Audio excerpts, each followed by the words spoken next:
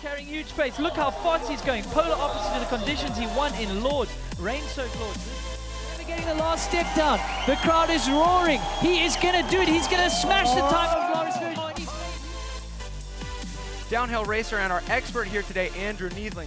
I was wondering if I should do an intro, but then I was also thinking that I may have never called you by your first name, so it would be fitting. That we might be of the two people that have never called each other by our first names, or last names, for that matter.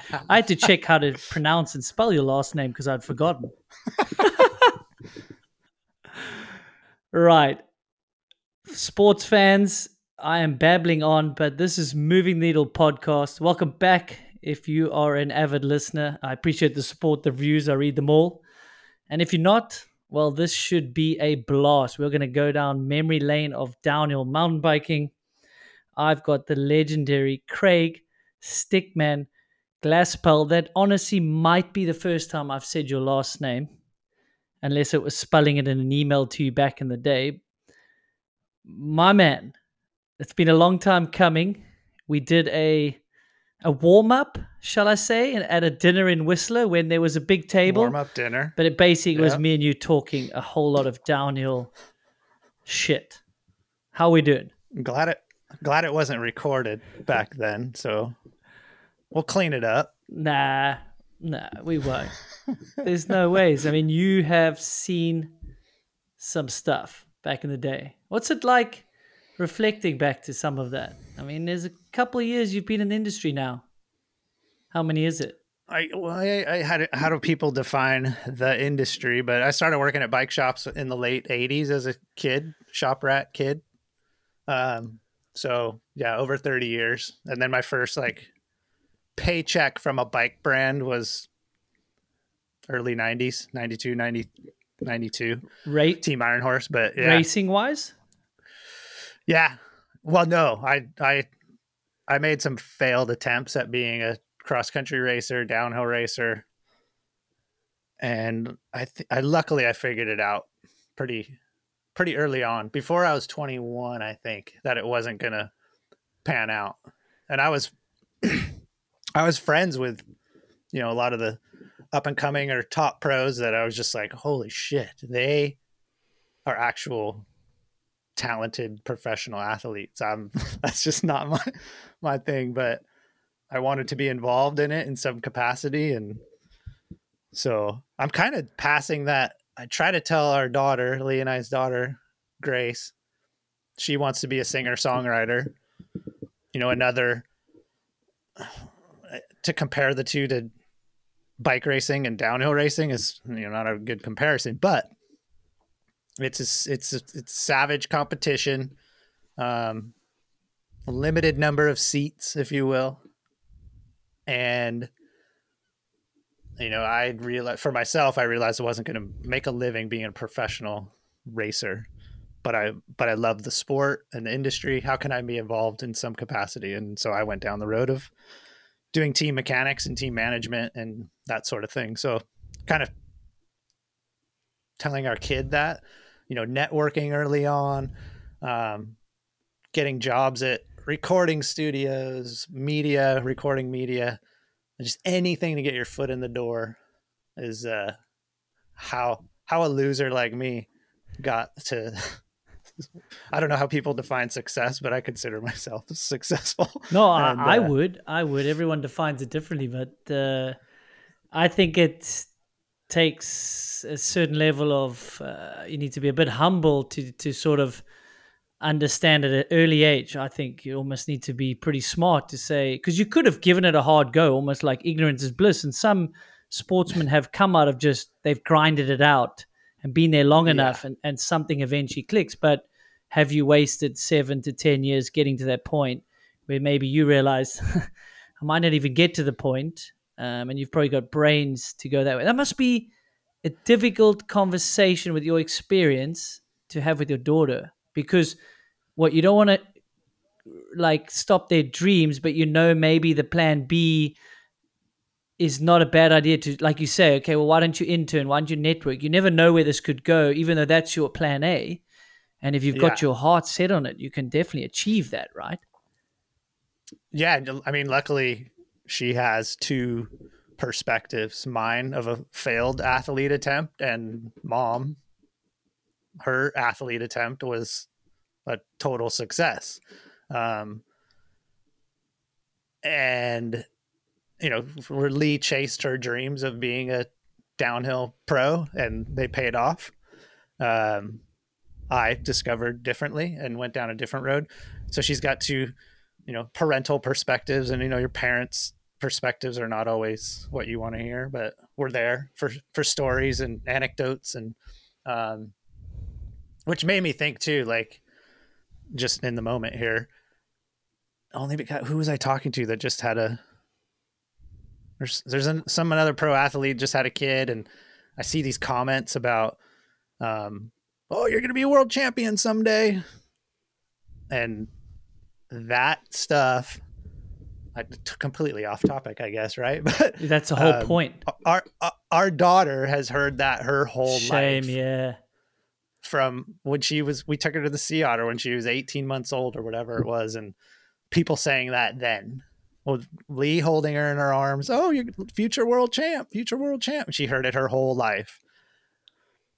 And she couldn't even enjoy the bicycle, honestly, because people, when she was 5 years old, expected her to be the next world champ. And she's just a little kid wanting to ride her bicycle.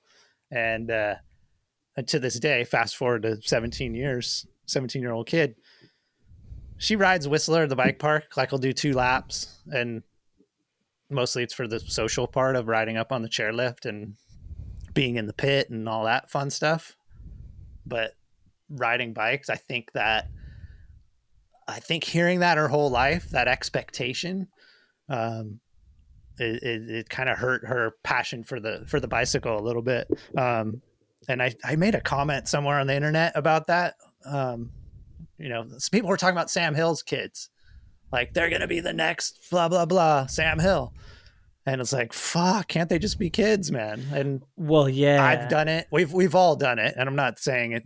We should not say that, but I guess maybe think about that when we tell people that, because the kid may not ever want to be that, but they may just want to, whatever that parent does, whether they're a singer or a downhill racer or a motocross star, like, let them just dabble with that stuff for fun. And if that's what happens, they become the next world champ. Cool. But anyway, this super weird side ramble, but yeah, but it's almost like people, me included, would be, so I'll meet your daughter for the first time.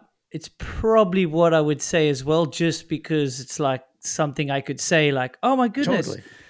It's nice to meet your young daughter. Oh, she's going to be a future world champ. Look at the parents. Like, it's almost like I'm boosting your ego. Like, oh, because you guys are so successful, this combination of your genes has no other choice but to be, say, a world champion. If she wanted to. Like, she would be in a good place to do it. But there's so much that goes on subconsciously with a child, which is fascinating, because they might be like you said. So if she kept hearing that, then bike riding wasn't even fun. She didn't even maybe have the chance to fall in love with the art and the process of riding. And she was always under this illusion, like she's got to have this talent or show this talent. Yeah. From an early age. So, but anyways, we always hope that, she'll come around. What, to be a mountain bike world champion? No, not even be a fucking champ, but just enjoy cycling. Because we know personally what it's changed our lives, and we work in an industry where it's changing people's lives for the better. So it's just that's why we all do it. It's an awesome activity, whether you race them or just ride them. So yeah, it's fascinating. EC's one, I guess, might drop before this. That was a fascinating chat as well. And if you think about what it's given us in life, whether you do very well from it financially or not, or retire and it's very tough afterwards, if you don't get too burnt out, you've still got this awesome activity you can fall back on for your mental health. And it seems like the industry, I don't know what to compare it to, but it really is fun, right? If you take the pressure off and you're out in the mountains, and it gives you this physical component as well, which is just so good for you. Yeah, and I don't know if there's I do know there's a motocross person that I know well, Johnny O'Mara, that old school Supercross motocross star, who's now, long time mountain bike badass, vet, national champ, etc.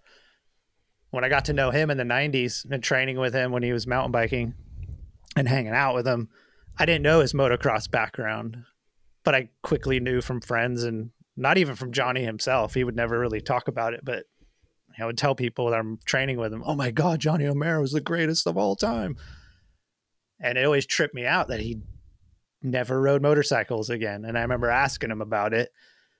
And again, this is 25, 30 years ago, having this conversation in his garage. But I was like, because at the time I had just got a dirt bike and was just riding in the hills with Cully and Jimmy Kite, and like they were motocross people. I was discovering it, and I'm like, this is amazing. Yeah, it's so new for you, right? It's like the business.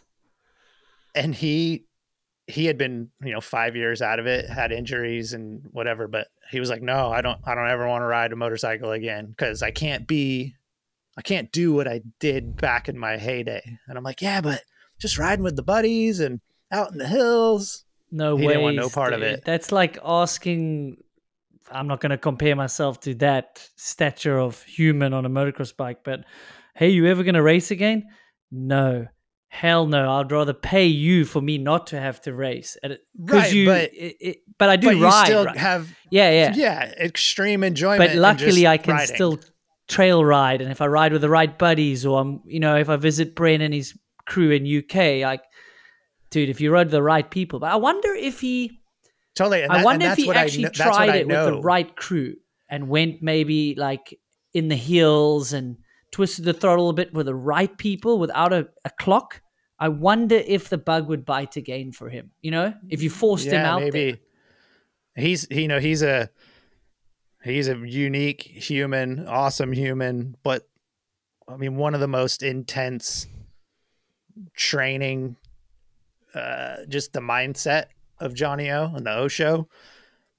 I quickly I guess I understood it once I got to know him. Like, it's 100% badass or nothing. And there is no just having fun with the buddies. And so I reflect on that a lot, because now that I know several athletes that have retired, and I don't think I can think of anybody that just, no, I don't ride anymore at all. I don't ride.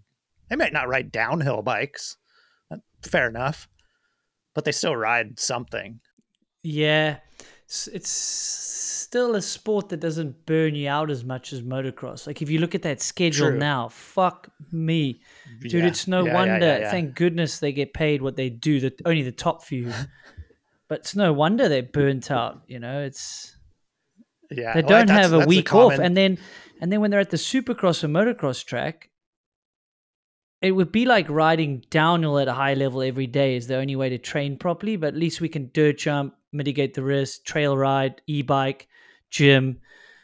But man, dude, Supercross and motocross, something needs to give, because those guys, the dickhead next door at whatever compound, he's busting laps, so you're forced to bust laps. And there's an inherent risk with it, and downhill's creeping that way. And we spoke about it. Why are there more concussions? What's going on here? Dude, the speeds are higher. So... That's the common, when you hear all of us, myself included, I wish there was more races.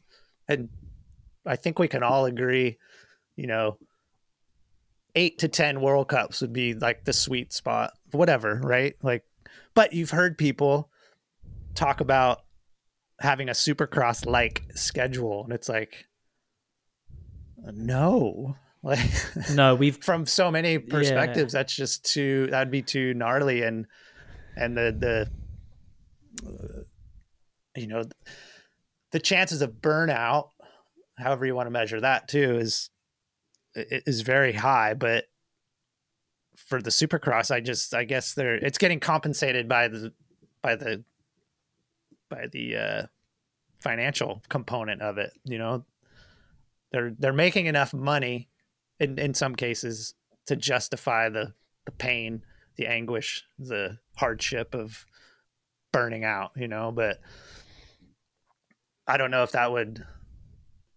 I don't know. It's the same. I hear every year I've gone to Rampage and people are like, they need to have a Rampage series or a Hardline series. Like, no, it does not need to be series of that stuff.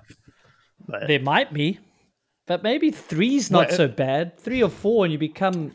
Well, here's what could happen because you're seeing it in other sports. Like, don't know if you follow golf. Like, there's this new shake-up series with more money than known to man, Middle right? Eastern So thing, then, something. and it happens in other sports, right? Like, if hardline was to take off and they did more, you could become a hardline athlete, like people at a certain Crankworks, level yeah. becoming crankworth athletes.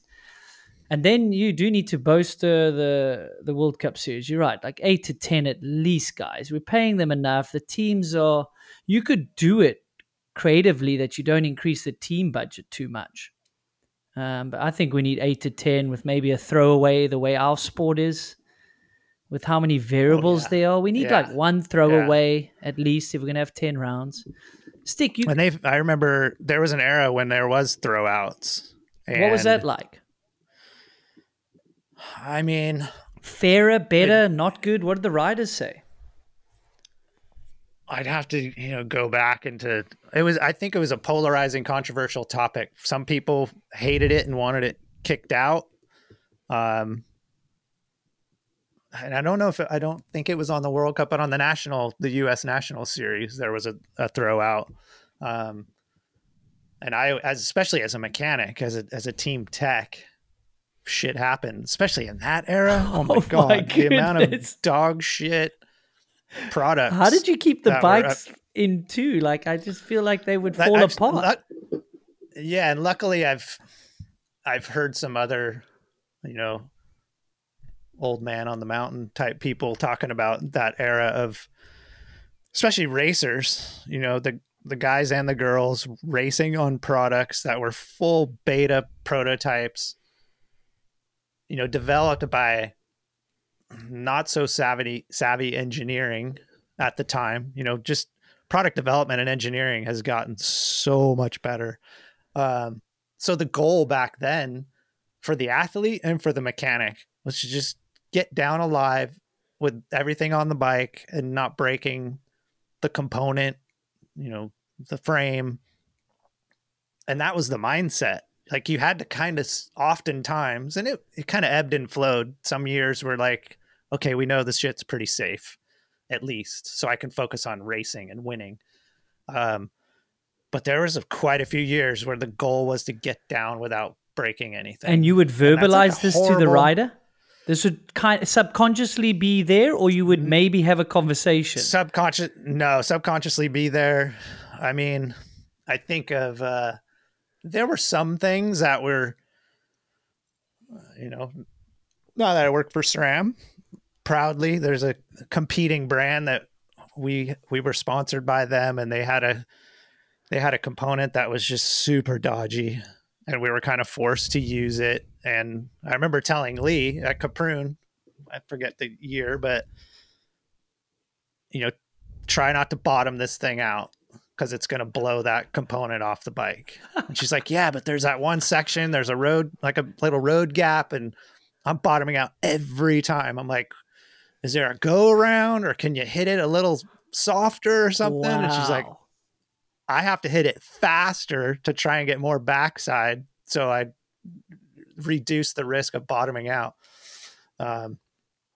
So that was kind of rare, of handicap your riding to make sure the bike makes it to the bottom. Everything else was more just implied without words, right? Like, we knew some of the, when we rode for Mongoose, we rode a frame called the Outland frame, which had the VPP platform, which Santa Cruz later acquired. But Outland was the inventor and the frame maker. And we were just snapping seat tubes all the fucking time, and there was no remedy for it.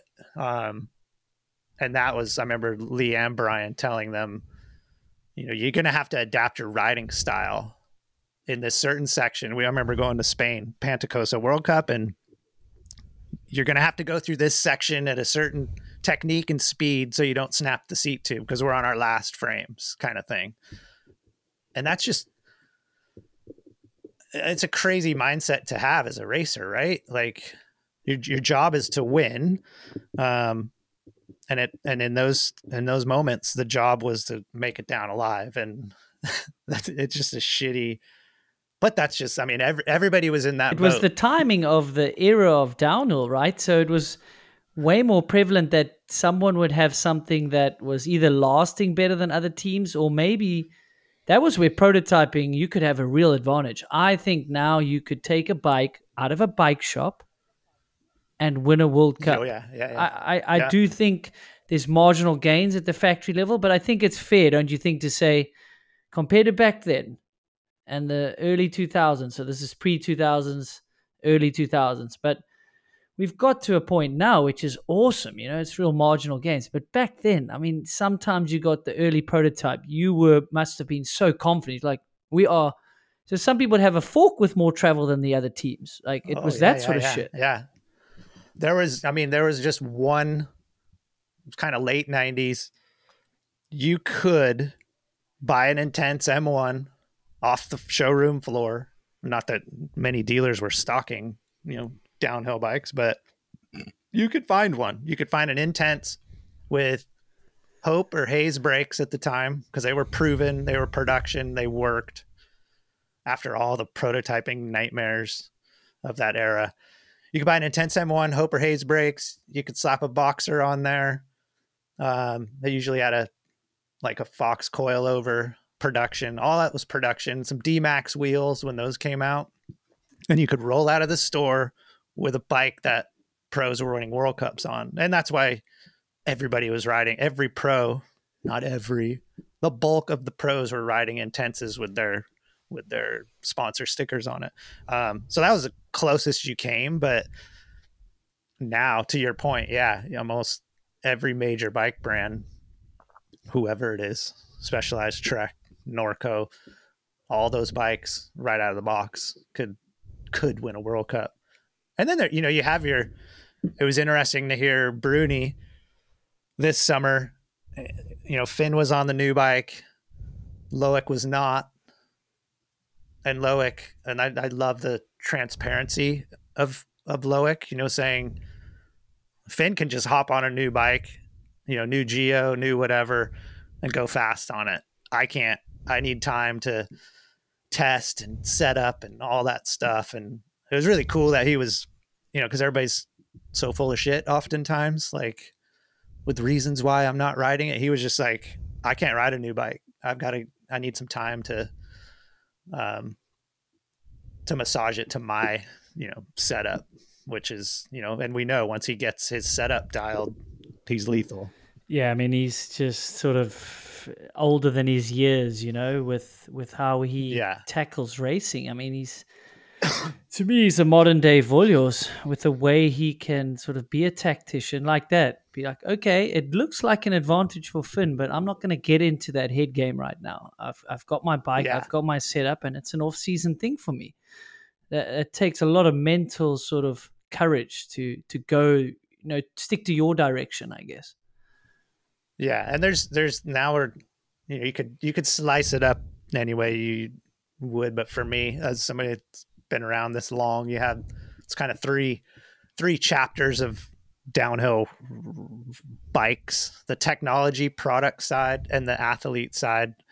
Three different chapters, right? That whole 90s era, which is what we're talking about, making it down alive, mixed in with talent and training and dedication and all that, to the Palmer PD, the wild, the party stuff.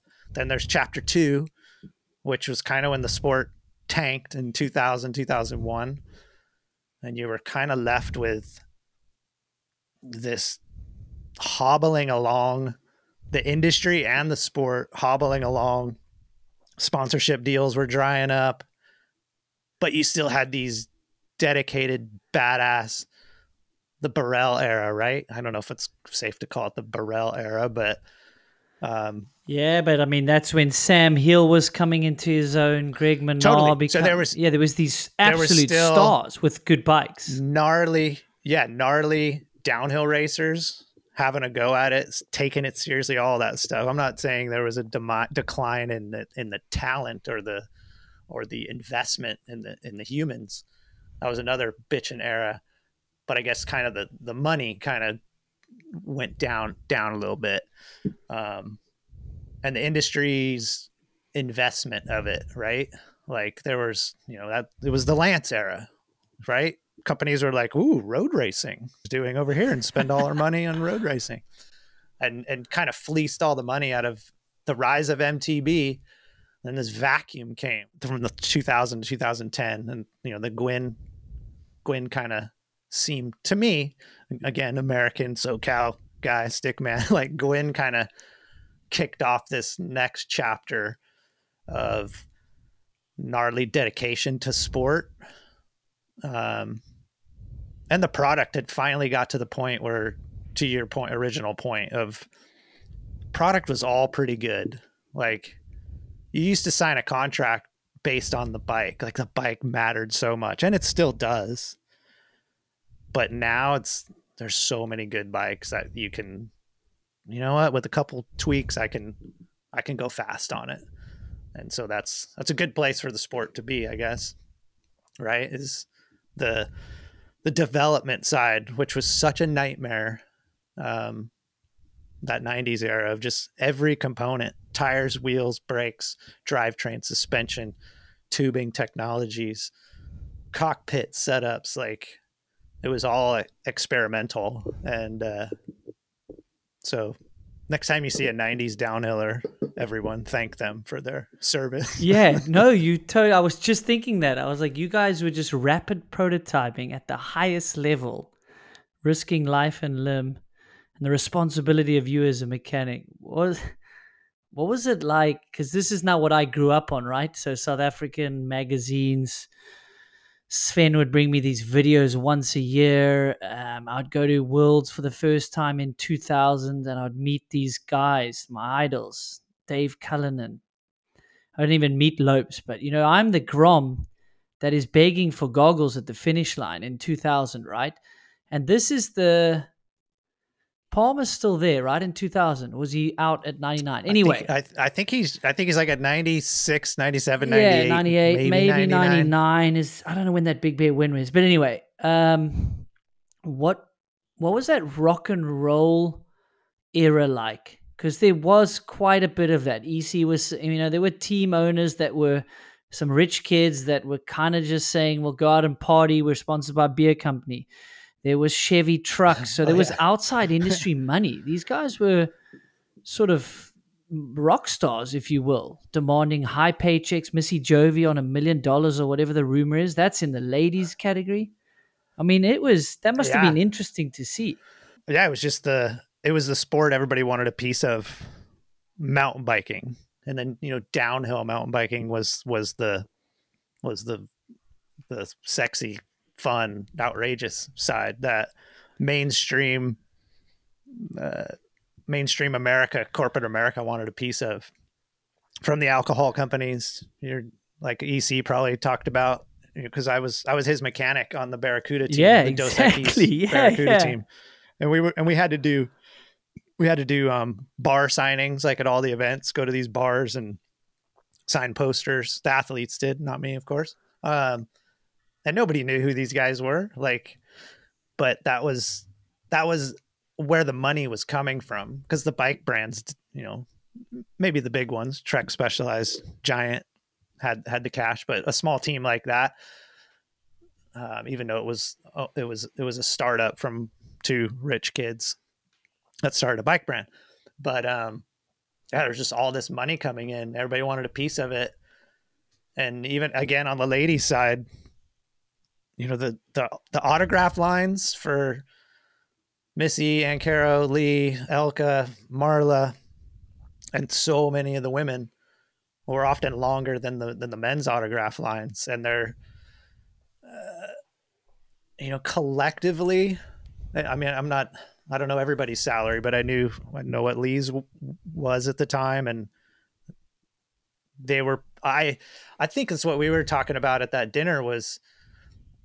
I do credit the mountain bike industry, marketers, whoever, was ahead of its time in fairness and, a little bit of equity and pay. Because every team had to have a woman on it, and it wasn't because society was telling you. It was just, I think we just knew it was the right thing to do. And yeah, there was, Lee did a Sports Illustrated swimsuit ad for Mongoose bikes, and Marla was naked on Outside Magazine. So there was the sex appeal component of it. Missy was probably naked in some ads and Or stuff. just naked anyway, somewhere. Just naked, yeah.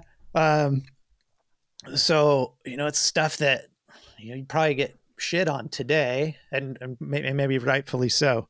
But every team had a woman or two or three. There were women's only teams.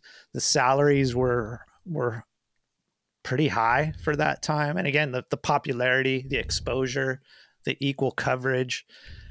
I don't remember. I think the prize money was the same. I just don't remember all this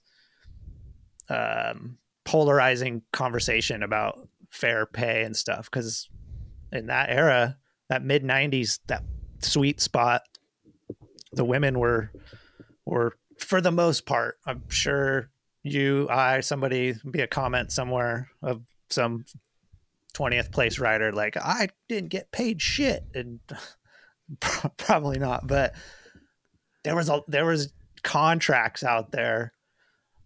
I feel it just seems like more than there is now.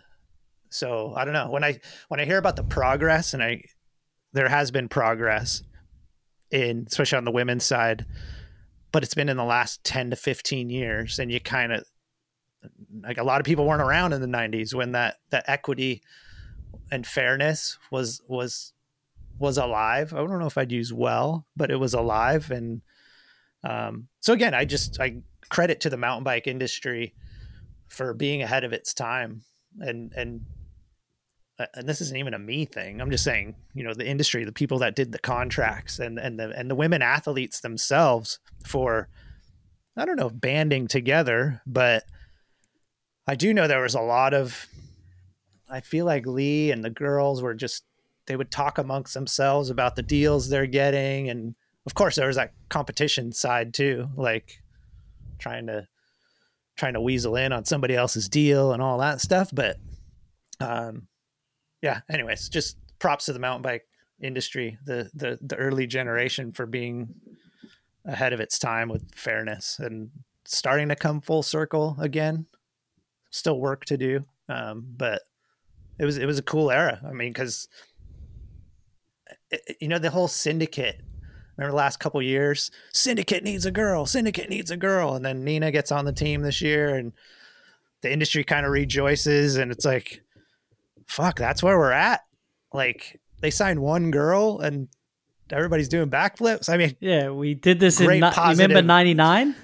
We did this in 99. Great positive movement. I'm not discrediting the move for getting a cool, talented athlete on the program, but that was kind of the norm in the 90s. And I guess I'm looking forward to a time when we get to that again, where every team has a woman or two. And I don't even know if am I going to get canceled for saying any of this? I mean, just I don't know. We're saying it in a positive I don't manner. even know what's right or wrong to say. You can get canceled for anything these days, so who knows? But yeah, I mean, the industry, like you say, the arse fell out of it there in the early 2000s. That's great to hear, because that's when I came into sport. That explains a few things. Skinny South African came over to try and make a wage. Oh my! Yeah, it was like, because I was the worst time when the Aussies came over, and like someone like Tracy Hanna could win a World Cup, but couldn't even sniff an expense-paying ride. Like, think about that. Yeah, she went on. To win a World Cup overall title, which is an incredible way to end her career, right? She can tick that off, and shame. I mean, she basically had a World Championship title. That one will burn a bit, but she had to walk away from the sport, go get a normal job for a while there, while the sport sort of found its feet again. Yeah, and they I got out of this sport. 2004 was when I was from 01 to 04. I was working for Factory GT, and Lee had already retired in 2001. So I lost a little bit of my interest in traveling and everything without having my wife there. And, but I continued on, but man, things really slowed down, and the budgets I had to sign athletes really shrunk. You had the product people, the bean counters telling us we're not selling any downhill bikes, like they've dried up.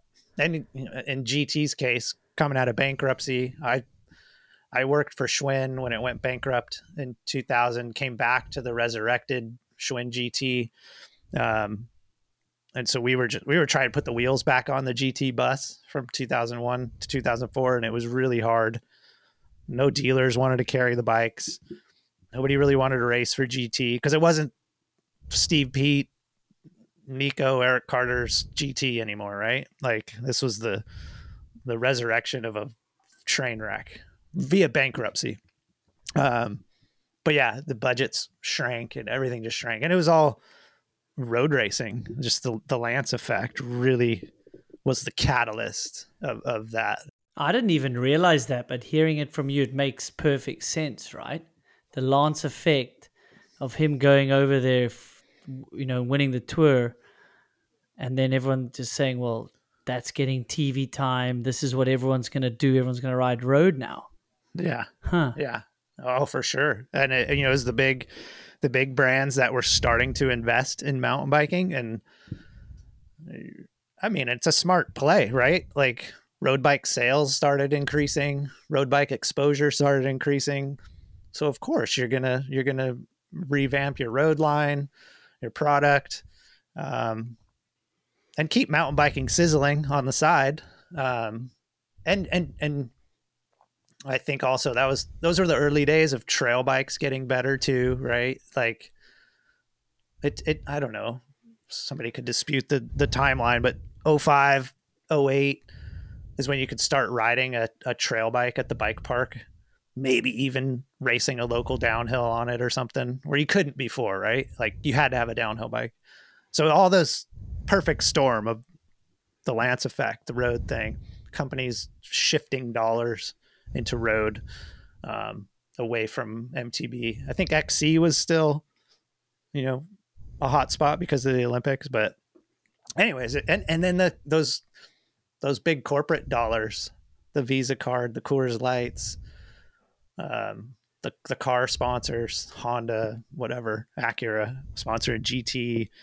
I mean, every team had a car sponsor at one point for big 6-figure deals. Sometimes, when I worked for GT, that 01, 04, that Hyundai deal was I think $3.5 million sponsorship deal. And that was for the BMX race team, the freestyle team, mountain biking, road, like everything, but still a rich 7-figure deal. And then when that thing ended and I think it ended up, they started reducing in 04, but I think by 05 they were gone. But anyways, between all those big league mass brands checking out of mountain biking, the Lance effect, that things just got tougher. But it should have killed downhill racing altogether. The amount of that vacuum sucked out. But I think it's a testament to what an insanely awesome sport it is, that it survived through those really hard times. I mean, to the point of every product manager saying, we're not selling any downhill bikes anymore. Like, what are we doing? But then that Freecaster thing happens, right? And the live coverage happens. And that was your first spark. Like, and people were showing the viewership and the ratings and the live stream numbers where there was interest there. Ooh, there's something here. And then ultimately Red Bull taking it over and just really sparked new life into the sport. But I think it's a testament of what an amazing sport it is, that it has survived through what should have just killed it off, really. I mean, and now here we are with, well, who knows what the 23 exposure viewership side brings, but What, yeah, what can you what can you tell us? I've been listening. I'm not as much of an insider as I used to be, so I'm listening to Because you used your to run a podcast and other you used podcasts. to run a gossip site, Stick, which is definitely I don't make many notes, right? But there is a question that I will not pass by. So let's pause. Let's pause 2023. You're not an insider as much anymore, but when you're on the circuit and you almost cost me a damn contract, we can get to that story. I'm so sorry. Is www.sticksandstones.com, and it was basically a gossip blog site, and it was awesome. I did used to read it when I was a kid, and TMZ. yeah, it was the TMZ before. it was great until I featured on there, and then I shat myself and thought my manager was going to fire me. Well, I should have kept it going. I could have sold it to Outside for Oh, $20 million for pay-per-view. You could Yeah. have made a pay-per-view, dude. There was some gold on there. So what was Yeah, that? it You cost a lot just a little free time on the road and just wanted to document, because the sport didn't have that many outlets, right? That was almost ahead of its time. I think I was frustrated with reading.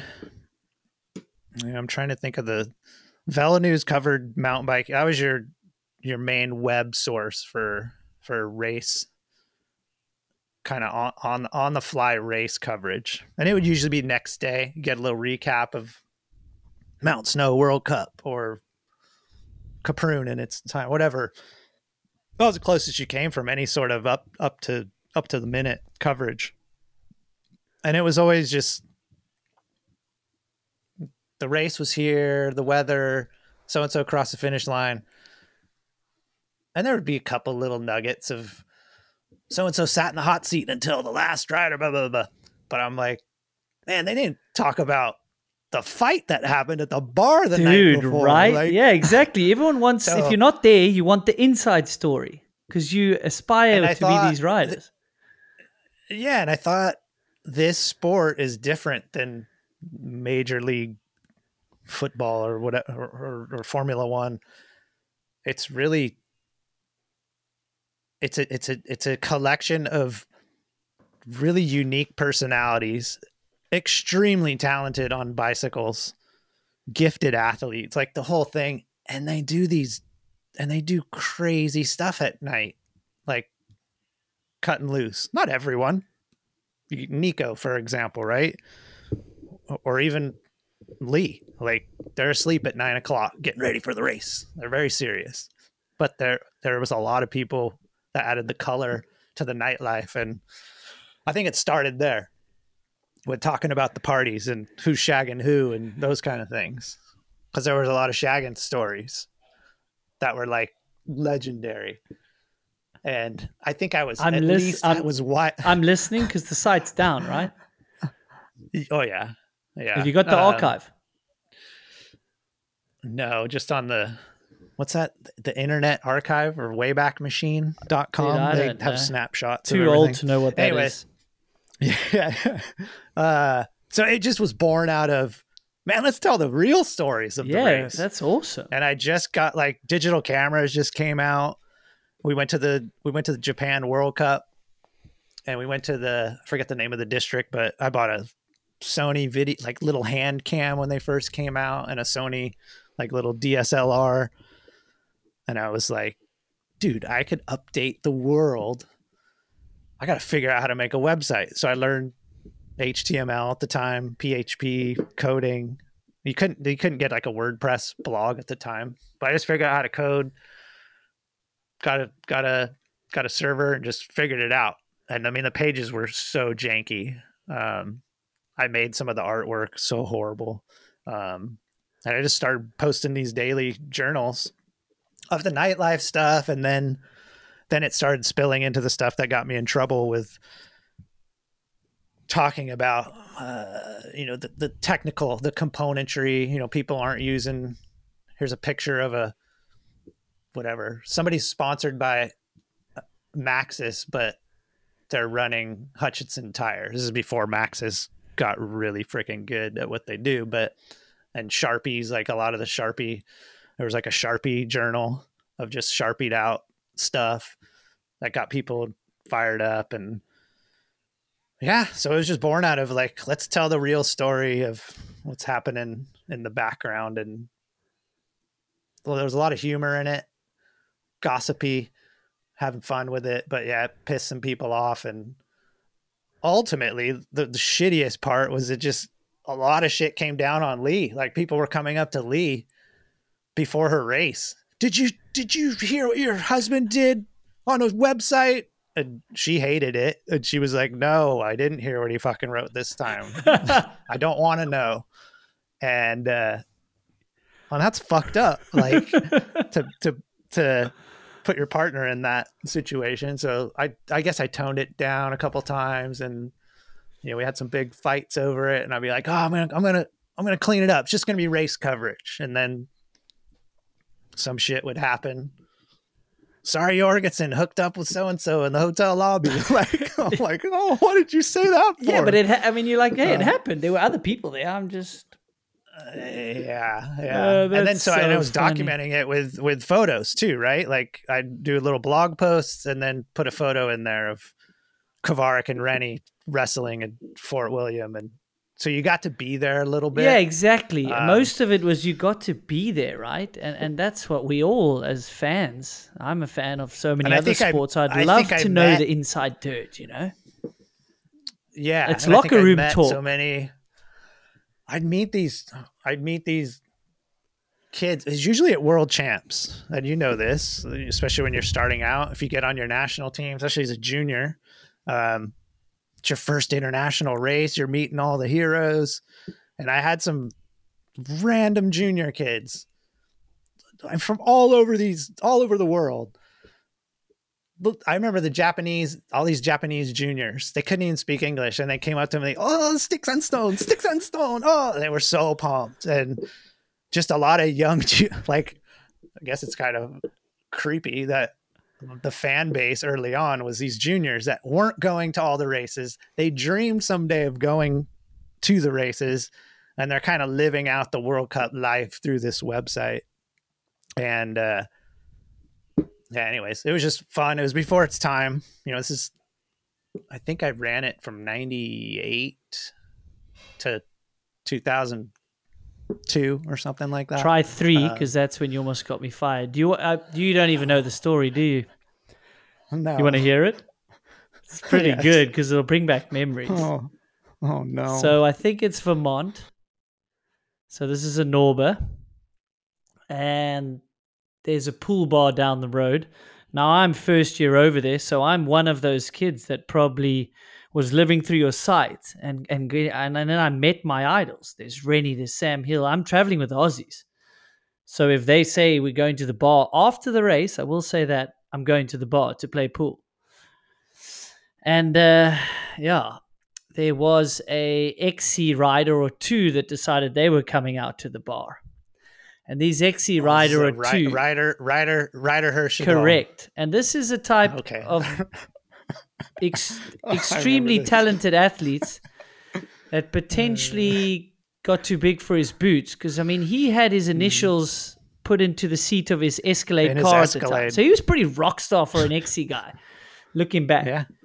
But they decided they wanted to play pool or talk a bit of shit. And then you've got Kovarik, Rennie, maybe Petey was there. I don't know who was actually there. And I'm this little young South African shitty skinny kid in the background. And next thing, all hell breaks loose. There is an altercation. There's a pool cue. There's a glass. There's broken this.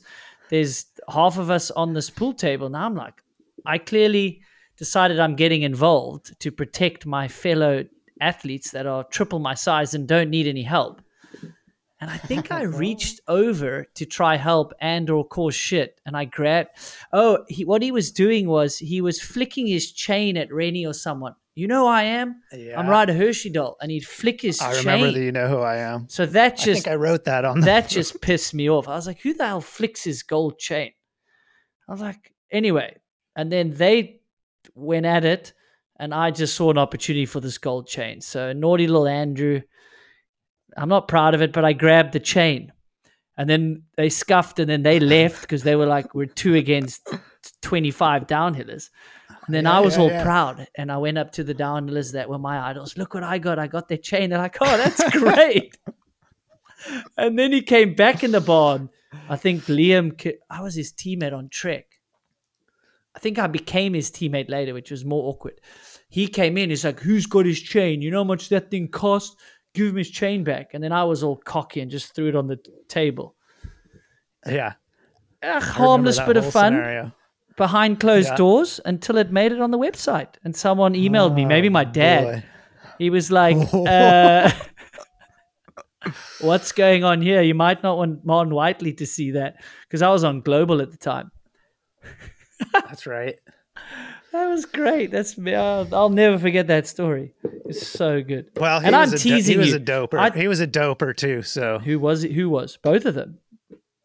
Ryder was. Oh, did he get popped? Oh, he did when he went to road. On the road. Yeah.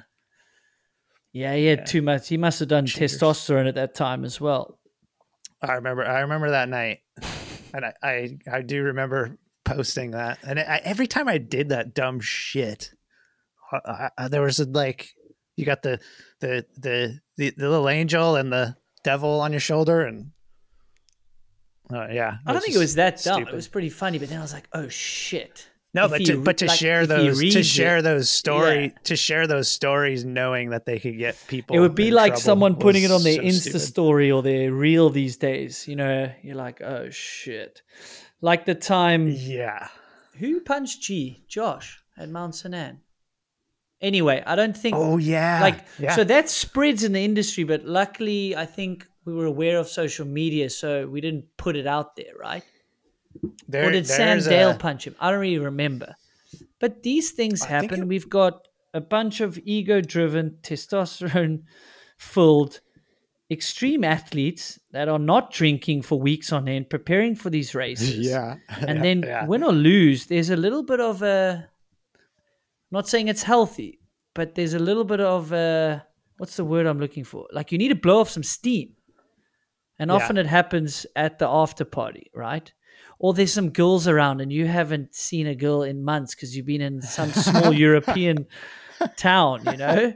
So, yeah, it's a recipe for disaster. There were some girl fights.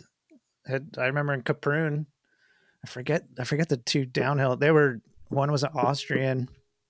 Anyway, I think I posted some pictures of it on Sticks and Stones, like the aftermath of them rolling on the bar. So you in the boom bar.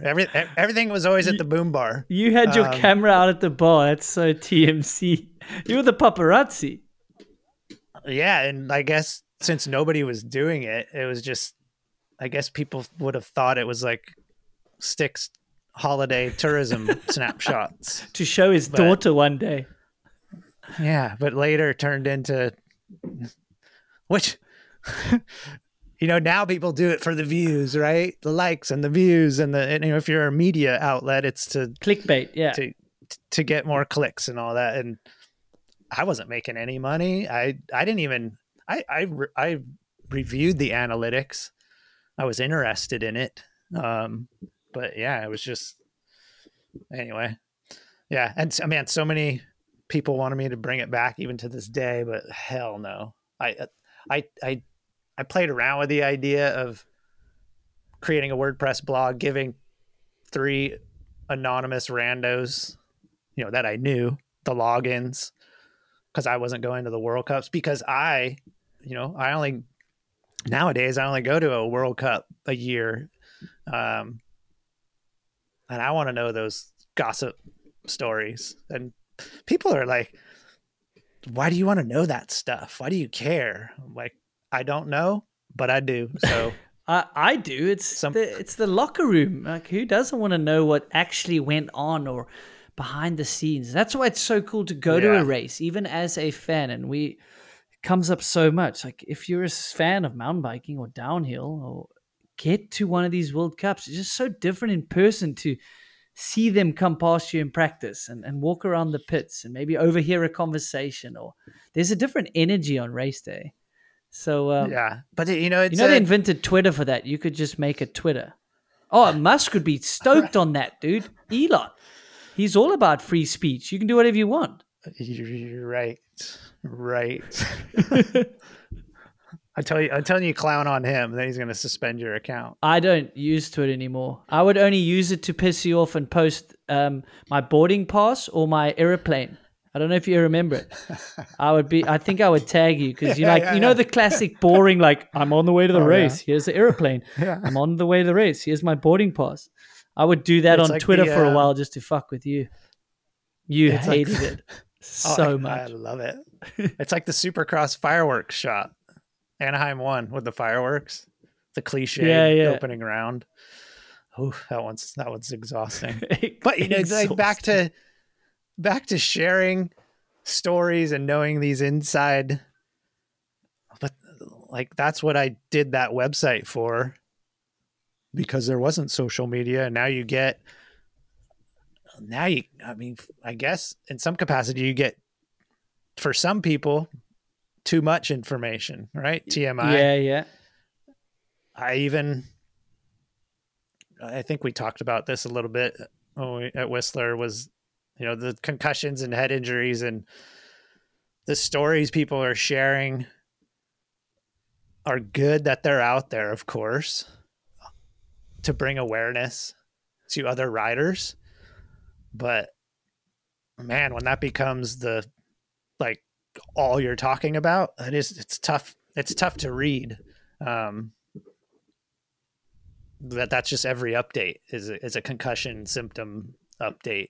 And you feel for these riders, but I don't know. There's times I'm like, man, just delete the app off. I don't know, but I know that's your job. But sponsors want that crap. But anyway, well, you've been in that position, right? So you moved over to Troy Lee, and I'm not sure the exact transition from out of mechanicking, and you can catch me up, but you did land at Troy Lee as a team manager, as an athlete team manager. Would that be the correct term? And marketing? I know you wore a few more hats than just that. Yeah, when I got there, I was there 11 years. I left 3 months ago. But when I got there, it was solely resurrecting the program Mike Redding built, which was an impressive program. But he left the company to go to Fox. And there was like a year gap at Troy Lee Designs, like the 2010 era. Kind of that, the pinnacle for TLD, right? He had everybody, Hill, Rennie. Yeah. No, Petey on helmets. I was there for some of the photo shoots and then building the brand and really believing in athletes. And that made me realize the power of getting the right athletes to tell your story and your brand. Yeah. So when he left, there was a year gap. Troy calls me up. I was working at Intense doing marketing for Intense Cycles.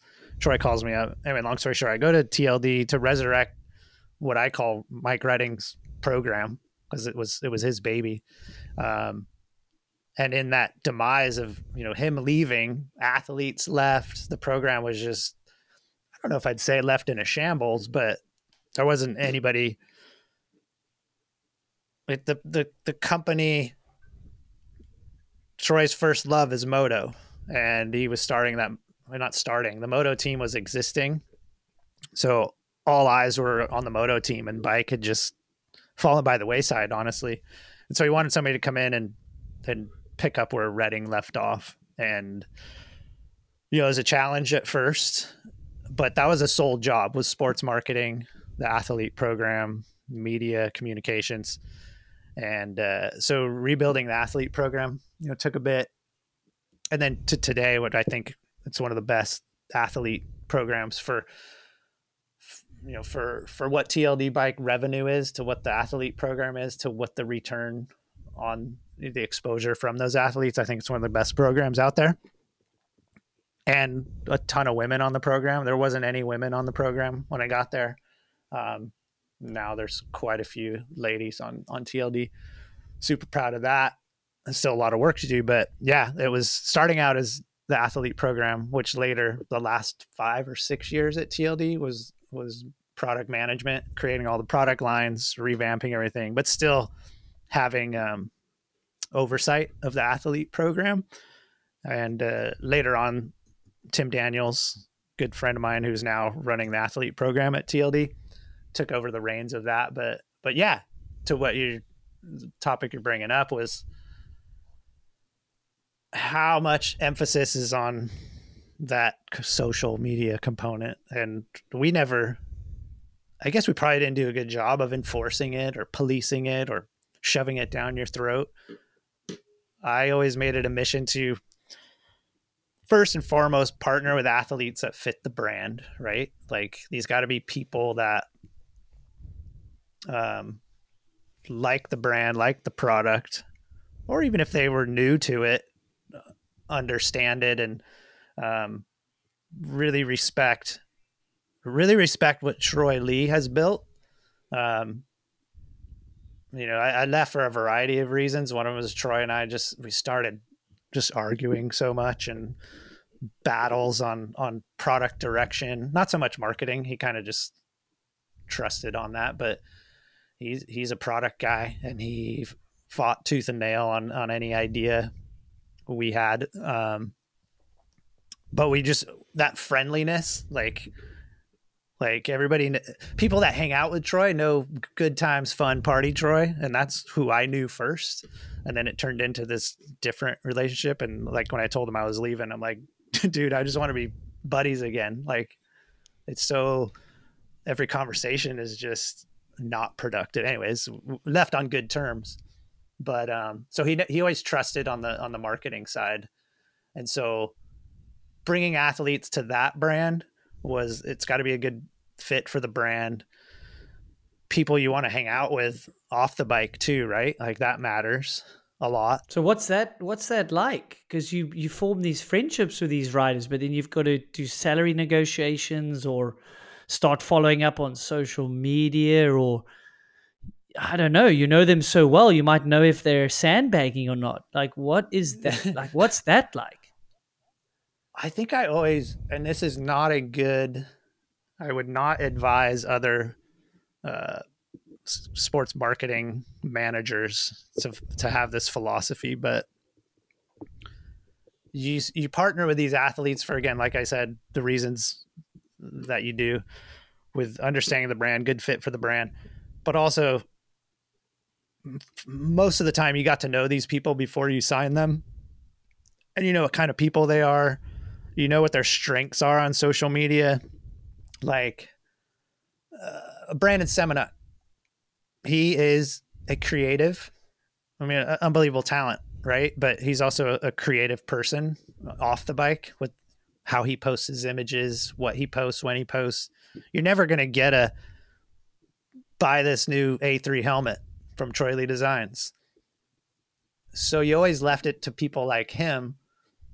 At some point, talk about the helmet in your own way. And it doesn't need to be preachy, buy this shit, but however you want to do it, trust you. And you always got gold from him with those.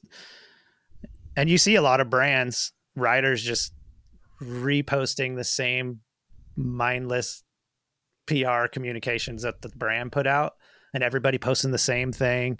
If it's a tagline or a campaign theme name, I get it. But like when it gets the real wordy, let the athlete, that's why you partner with these athletes to help their brand out as well as the brand that they've signed with, but speak from their voice. And I think we always had really good luck and good traction. I was talking to Tim the other day at TLD, and they just did a digital audit with this company, and the scoring was phenomenally well for the brand. And so, yeah, just letting the athletes speak from their own voice and their own creative ways. And sometimes I would see stuff and like, oh my God, that's terrible. But it's on us as the marketers for not pointing them in the right direction. Yeah, like giving them a little bit of guidance, or be like, okay, his strength is not creative or the text. Let me help him with the text a bit here. It could come across Totally not like salesy. It could just come off a bit more authentic, or like, let me help him with his brand. For sure. It's it. For sure. And when the program gets, the TLD program, is up to, I don't know, 20, 25, 30 athletes, salaried, A-list, whatever you want to call it. Is it that many in mountain biking? There's BMX in there too. That's counting, but not counting TLD moto. has some. No, yeah, That's pretty big. That's pretty big. Like, yeah, it's probably bigger than I thought. 6 or 7. Like, and TLD has the pinnacle BMX. With Elise and Sam Willoughby, Neek Kimmin, Bethany Shriver, Felicia Stansel, like a fucking kick-ass. Cam Wood, a kick-ass BMX team, so that's included in there. BMX race, and there's some freestyle BMXers.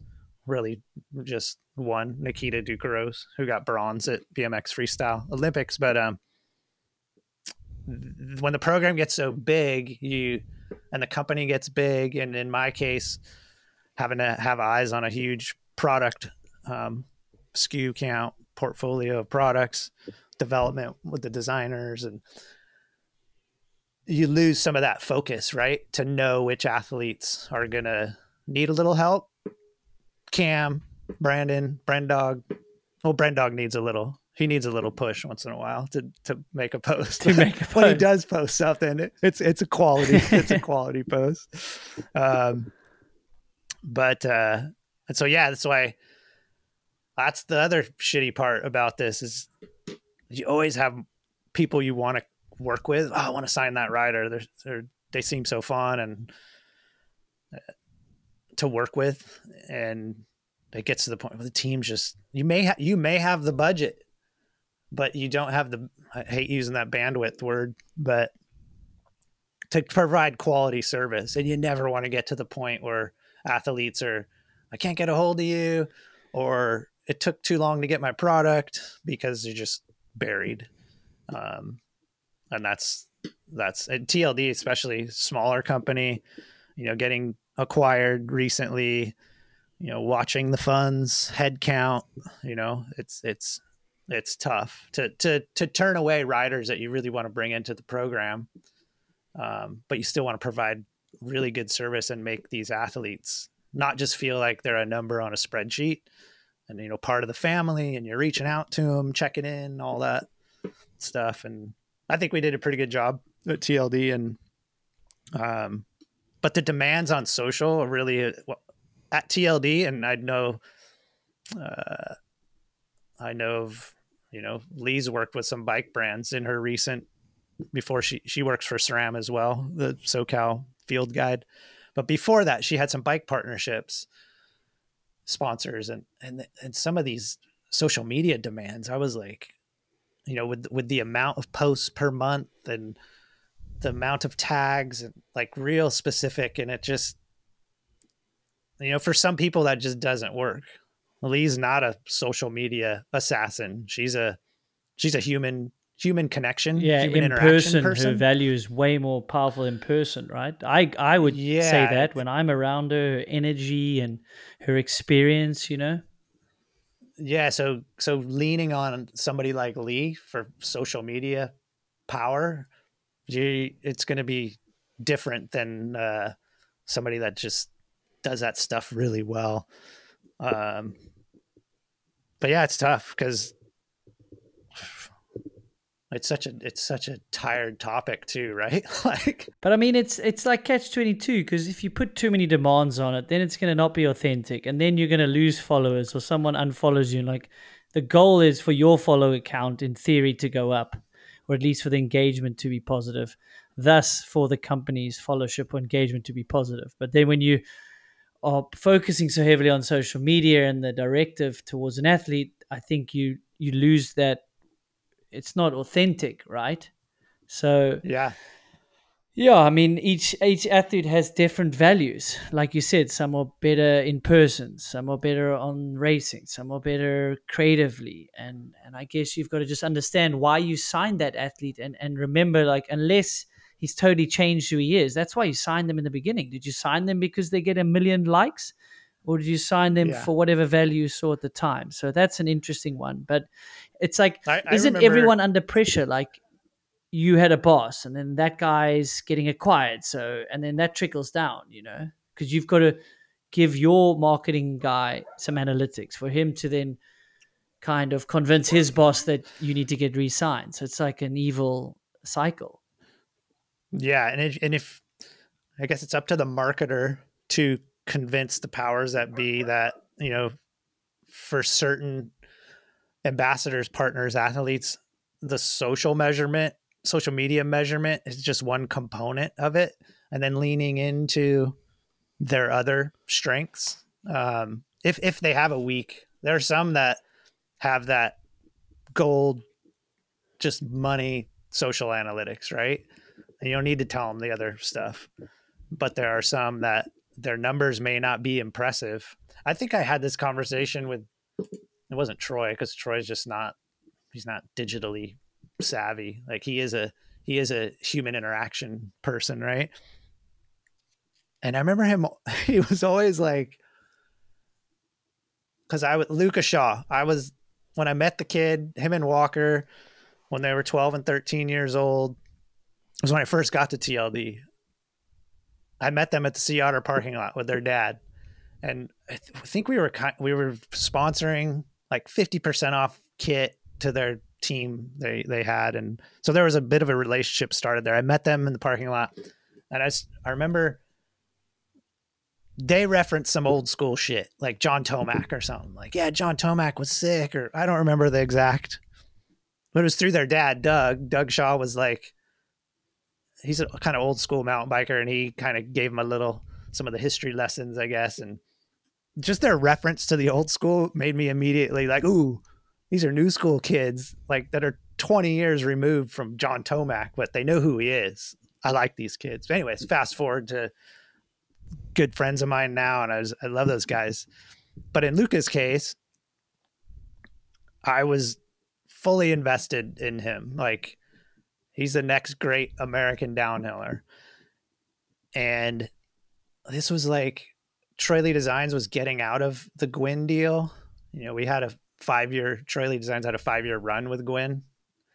And then when it ended, Troy was really couldn't understand, my move on that. And I explained why. And we weren't pivoting dollars into Luca. It was just, we're going to invest more in Luca, and we're investing more in BMX and investing more, blah, blah, blah, blah. Because we basically took that Gwin money and spread it out throughout the program.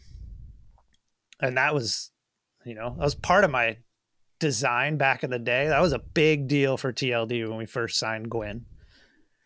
And, but I knew that if this deal ever comes to an end, there's an extra X amount in the coffers, right? That I've been striving to get for years, right? So thanks, anyways, Gwin. We took that money, we spread it out, picked up quite a few riders, invested more in the ones we had. And I remember this conversation about Luca with Troy, and somebody showed Troy Luca's social media, which was just, average, he doesn't post a lot. And I told him straight up, I'm like, we're not investing in Luca Shaw for his social media channel. He's not a social media guy. We're investing in him for the future of American downhilling. And sure enough, it's what you got. And product development. He was always really good at providing feedback on products, helmets, knee pads, gloves. And so it's those things I, as the manager of that program, had to lean into more, was what his value, what he brings to the table outside of social, because the importance of social has ebbed and flowed, and with the people you deal with. Yeah, that's just a strategy I had to use. Was I don't have a lot of strong analytics to show on social for this particular rider, but I got some really great reasons why on the other end. And even the East Coast scene, that was an area where the brand needed some help. So it's a territorial, regional type thing. So you just got to dig into those other reasons. If I guess my point is, it's okay. It's okay if your social media presence isn't just kick ass.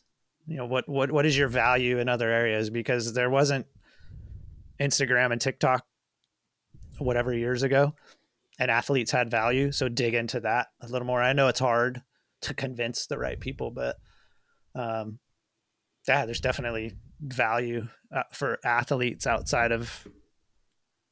And then I've been in conversations recently where the only measurement is, you know, in the job I'm doing now, you know, working with some of the acquired brands and looking at social media as the key metric. It's like, okay, that is something to look at, but what else do they offer?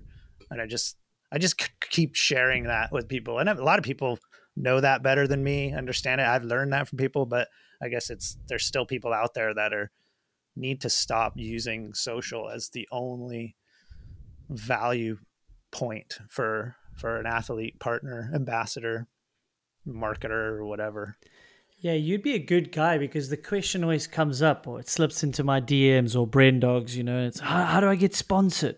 How do I get stuff for free? I'm like, mate, you are literally asking the wrong question. If you get Brendog to reply, you do not want to know that answer. You want to know, how the fuck do I look so good on a bike like you? Because that's why Brendog's sponsored. Or how do I get a World Cup when I'm a junior?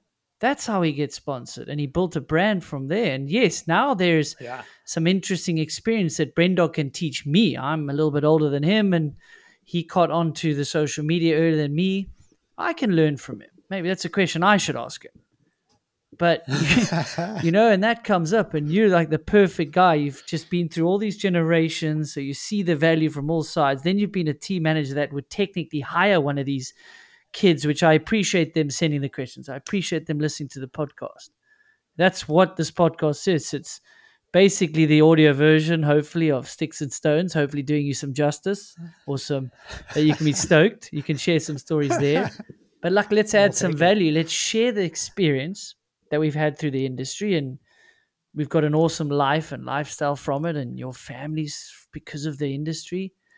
So we get that question a lot. That's just, how do I get sponsors? Or probably, how do I get more followers? Important, but not the most important topic. Yeah. We just saw a thing on the news. Lee and I are watching something. The guy that made that Netflix documentary, The Social Dilemma. Oh, yes. Yeah. The producer of that thing, forgot the guy's name. Is that the guy that buys, likes, and takes the 4 random people and makes them famous? Is it that one? Because there's a few, right? Is it that one? No, but I think this guy produced I think it's called The Social Dilemma. He produced a documentary on basically how toxic social media is. So they were interviewing him about that show, and he just rattled off just one interesting stat. They did I'm paraphrasing what the guy said, but they did a survey of, I want to say, forget the age group, let's go 13 to 16 or 16 and under kids in China and in the United States on what they want to be when they grow up. And the Chinese kids in that polling data set said they want to be an astronaut, and the kids in America said they want to be an influencer. Yeah, YouTuber or influencer. I saw that article. I saw the headline. Yeah, that's horrifying, right? What do you want to do when you grow up? Be famous. It's like, but the people that are famous that you know did it because of a skill set and became world class. Yeah. By work and sacrifice. So to your point, the sponsorships, partnerships as a Grom bike person, they will come if you work on your skills. If that's what you you want to do the best manuals, then start filming the longest manuals, like as long as you and Brendog down some mountain road, like kind of stuff where I watch that stuff. I'm like, holy shit. You know what I mean? Like put the work in on the skill that you're trying to be known for, right? Not crafting your social account or back in the day it was, how do I put together a bitchin' resume to get sponsored? Like, and people would have like, I mean, still today, right? I would see people send in these amazing PDFs of their, these 15, 20 page PDFs looking for sponsors. And some of them were unbelievable. Like it looked like a major big league ad agency put them together. But oftentimes it was just a bunch of fluff, right? What are you doing on the bike? What are you doing to inspire people, real people in your community or whatever it is? Because that stuff matters. And those are harder things to measure and show people. That's for sure. Again, back to Lee, when she was looking before she has the job she has now, was trying to get partnerships. And I would go to these clinics, and I know there's so many riders now that do clinics, and you go to them and you watch these coaches teach people how to ride their bike better, either be safer on their bike or do a certain skill that they want to know how to do, bunny hop, jump a double, whatever. And at the end of the day, they're doing it, and the stoke on their faces and their energy of performing that thing that they couldn't do when the day started. I'm always like, how do you put that in a bottle? And yeah, people post that on their stories, right? Yeah, I did a clinic today and people learned how to bunny hop. But man, when you're in there, when you see it in person, you talk to these people. We got this local bike park, Sky Park up in Lake Arrowhead. And there's a lot of clinics that go down up there. And I watch people with my eyeballs and talk to them. And they're just they had a great day learning skills, and they're now going to be more confident on the bike and have more fun. And it's the whole education side of riding is a whole nother thing that's a whole nother topic, but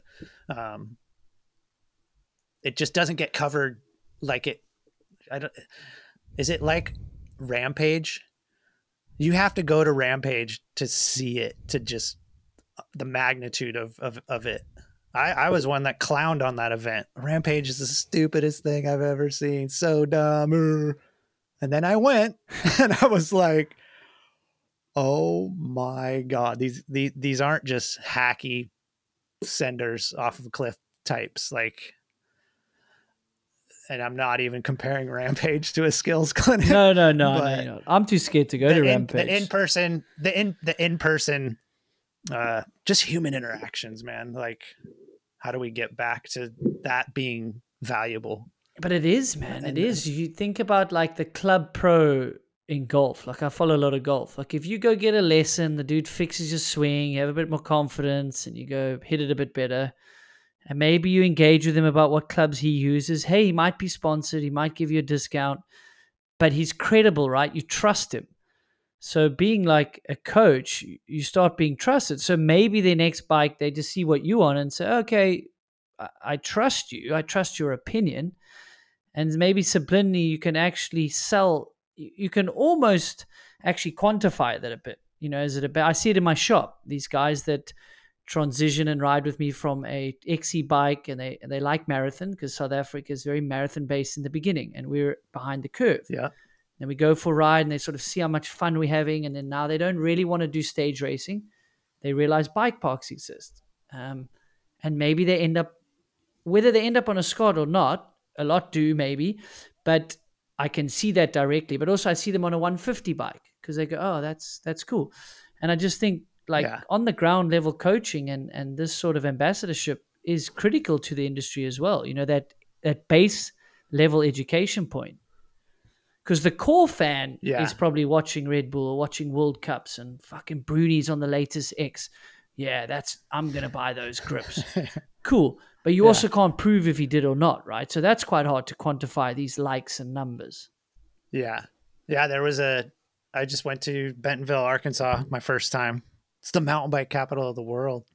Well, And for the amount of trails they have, they're trying to be that, aren't they? It's insane. that's what they're claiming. And it was an interesting place. I went for the BLC, the Bicycle Leadership Conference, and I went to an e-bike subcommittee meetup the first day, and it was ran by People for Bikes, which is our US lobby for bicycles, doing some great work. And so they led this thing out, and long story short, especially e-bike specific, I said this in the meeting, I'm a little bit frustrated with just everything being lumped in e-bikes. I think EMTBs, what I ride, class 1 EMTBs, the concerns and the conversations are different than riding I have a street e-bike that I run errands on, my grocery getter bike, right? Those concerns for those two different bikes are very different conversations in some capacity. And we're just lumping everything into e-bike, but that's a whole nother thing. Anyways, the goal of this meeting was like core major issues to tackle. And we all came out of that meeting with education is number one. Especially like the EMTBs. Sure. We all see people out on an EMTB, and the newbies are kind of sketchy and whatever. They're watching YouTube videos or learning from a friend, some couple basic skills. I see some sketchy stuff, but not anywhere near as scary as the people on the streets, on the cargo bikes, on the Super 73s here in Southern California, all over the beach communities, all those like class 2 throttle pedal bikes. Dude, it's the scariest thing to watch. You could sit at a traffic light pretty much anywhere, Huntington Beach, Laguna Beach, any of those beach communities. I mean, they're everywhere, but beach communities have these bikes a lot. And you see an accident, almost accident every time. These people, they don't know basic fundamentals of riding a bike, even how much brake to grab, what side the brake's on. So that's the big, like, if we're going to keep this thing going, and this is totally unrelated to probably your audience, right? Like the street cheapo hub motor e-bikes, but people are getting there's a thing on Bicycle Retailer. They just posted some, I want to say 200-300% increase in accidents on e-bikes with vehicles and pedestrians. And so they have the data that people are getting in accidents, and I'm seeing it. It's an anecdotal story, but man, I see it anytime I'm out in those beach communities here in Southern California. Somebody's almost getting plowed by a car because they don't know how to ride the bike.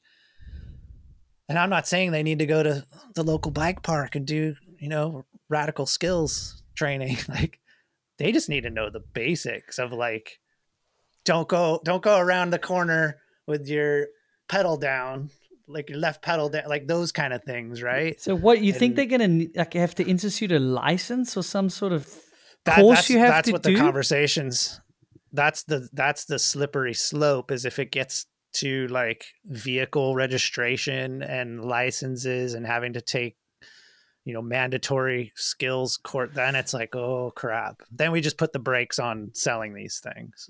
Well, I mean, so Uber, I don't know, partnered with Lime or whatever it's called. So I'm in London. Yeah. And you get these e-bike, I mean, they are heavy as shit, right? These commuter, Yeah. like bomb-proof things, like you can barely flat the tires. Obviously for me, that's fun. So I hop on with my, the missus, and I've taken her riding. She's like super capable on the road and actually on the mountain bikes, like for being a newbie. But that's a bit intimidating for her, riding around London. Like there's the red buses and the taxis. I'm like, oh my goodness, I am scared shitless, but I'm very competent it's with scary this. for an expert. I'm like been riding on the road all my life, training, so I can spot a car being an idiot a mile away, hopefully. Yep. But you can never spot them all. So imagine even being somewhat competent on a bike, but you haven't been on the road that much on a bike. Like it is a recipe for disaster. Yeah. Yeah. Well, that's even there. That's back to the, uh, I think we've all seen somebody, especially recently on these bikes, riding sketchy, or I don't know. I saw a guy on we have bike. I think they're sold worldwide, but a brand called Rad Power. That's like one of the really popular e-bikes, mail order e-bikes. They're heavy. So they have like a moto style, the dual prong kickstand underneath the bottom bracket. So it's not a kickstand, but it's like anyway, I saw a guy riding with that thing down, like hanging down, and he was kind of sketchy. I'm like, oh, this guy's a total newbie. I'm gonna, offer him some advice. He was at a stop, he was at a stoplight. I was on my road bike. I'm like, hey, do you know your kickstand's down? He didn't even know what kickstand like terminology. So I got off my bike and I pulled it up with my hand, and again, offering. There was a helpful tip to a random stranger. But it's like, how does an athlete ambassador, whatever, measure those sort of scenarios? And does it need measurement? No, you're just doing a good human deed, right? But I don't know. Some days I feel for these athletes trying to, not even just athletes, but people that are looking to partner with brands and provide value. And I just know right now, education is, I think, our biggest concern with keeping these COVID bike boom adopters. We want to keep them engaged and interested and safe and having fun.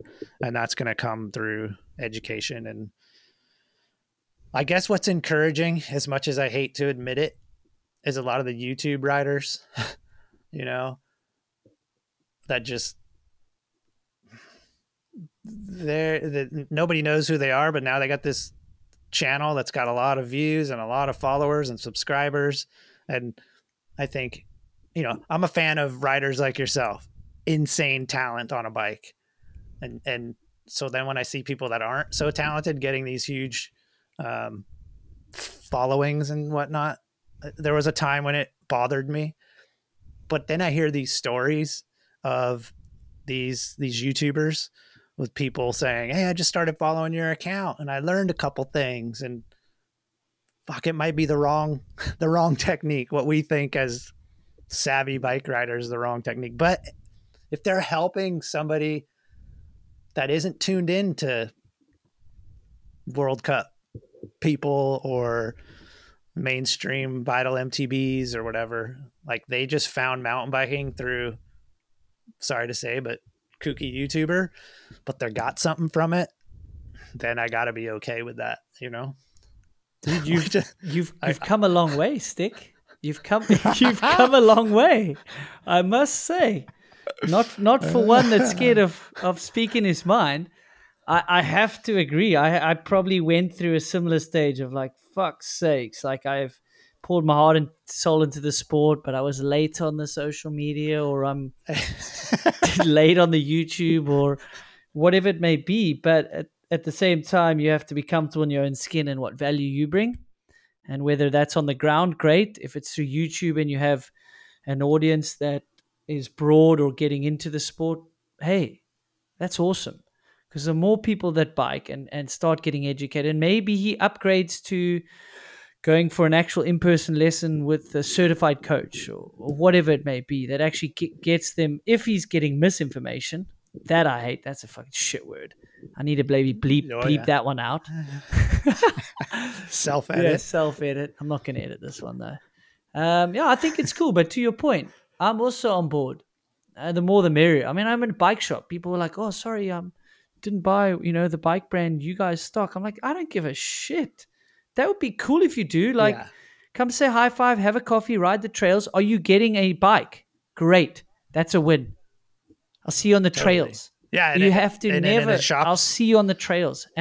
But there's a problem, I think, is knowing the industry now from that side. Like, I understand direct to consumer. I understand where the world's going. I'm not a dinosaur that's doesn't want to adapt. But that base level knowledge just comes from the store so often. Like, that in person. Like, Yeah. hang on, I know you saw it on YouTube. That's kind of correct, but if you look at it this way, this is actually what we found really works. Try this. Yeah. You know? Oh, for sure. Like, I know you've assembled the bike knowledge- off YouTube, but the brake hose is meant to go on the inside of the fork. Just try that. I saw a guy post his bike on Reddit the other day, the mountain bike subreddit. He bought an Intense, which is now their 951 brand. He bought it at Costco, which is a big mass market store. That Intense, 951 selling in there, which I think caused an uproar with some of the mountain bike cool crowd. But like, what's the problem? You know, you creating access to a new set of consumers that may not ever go into a bike shop. But that being said, the guy's fork was backwards in the picture he showed. Check out my new bike, and the fork was backwards, but you know the bars. Did you were on screenshot proper, this? Why haven't you sent this to me? Oh, so you know, is it internet lore? Did the guy make it up?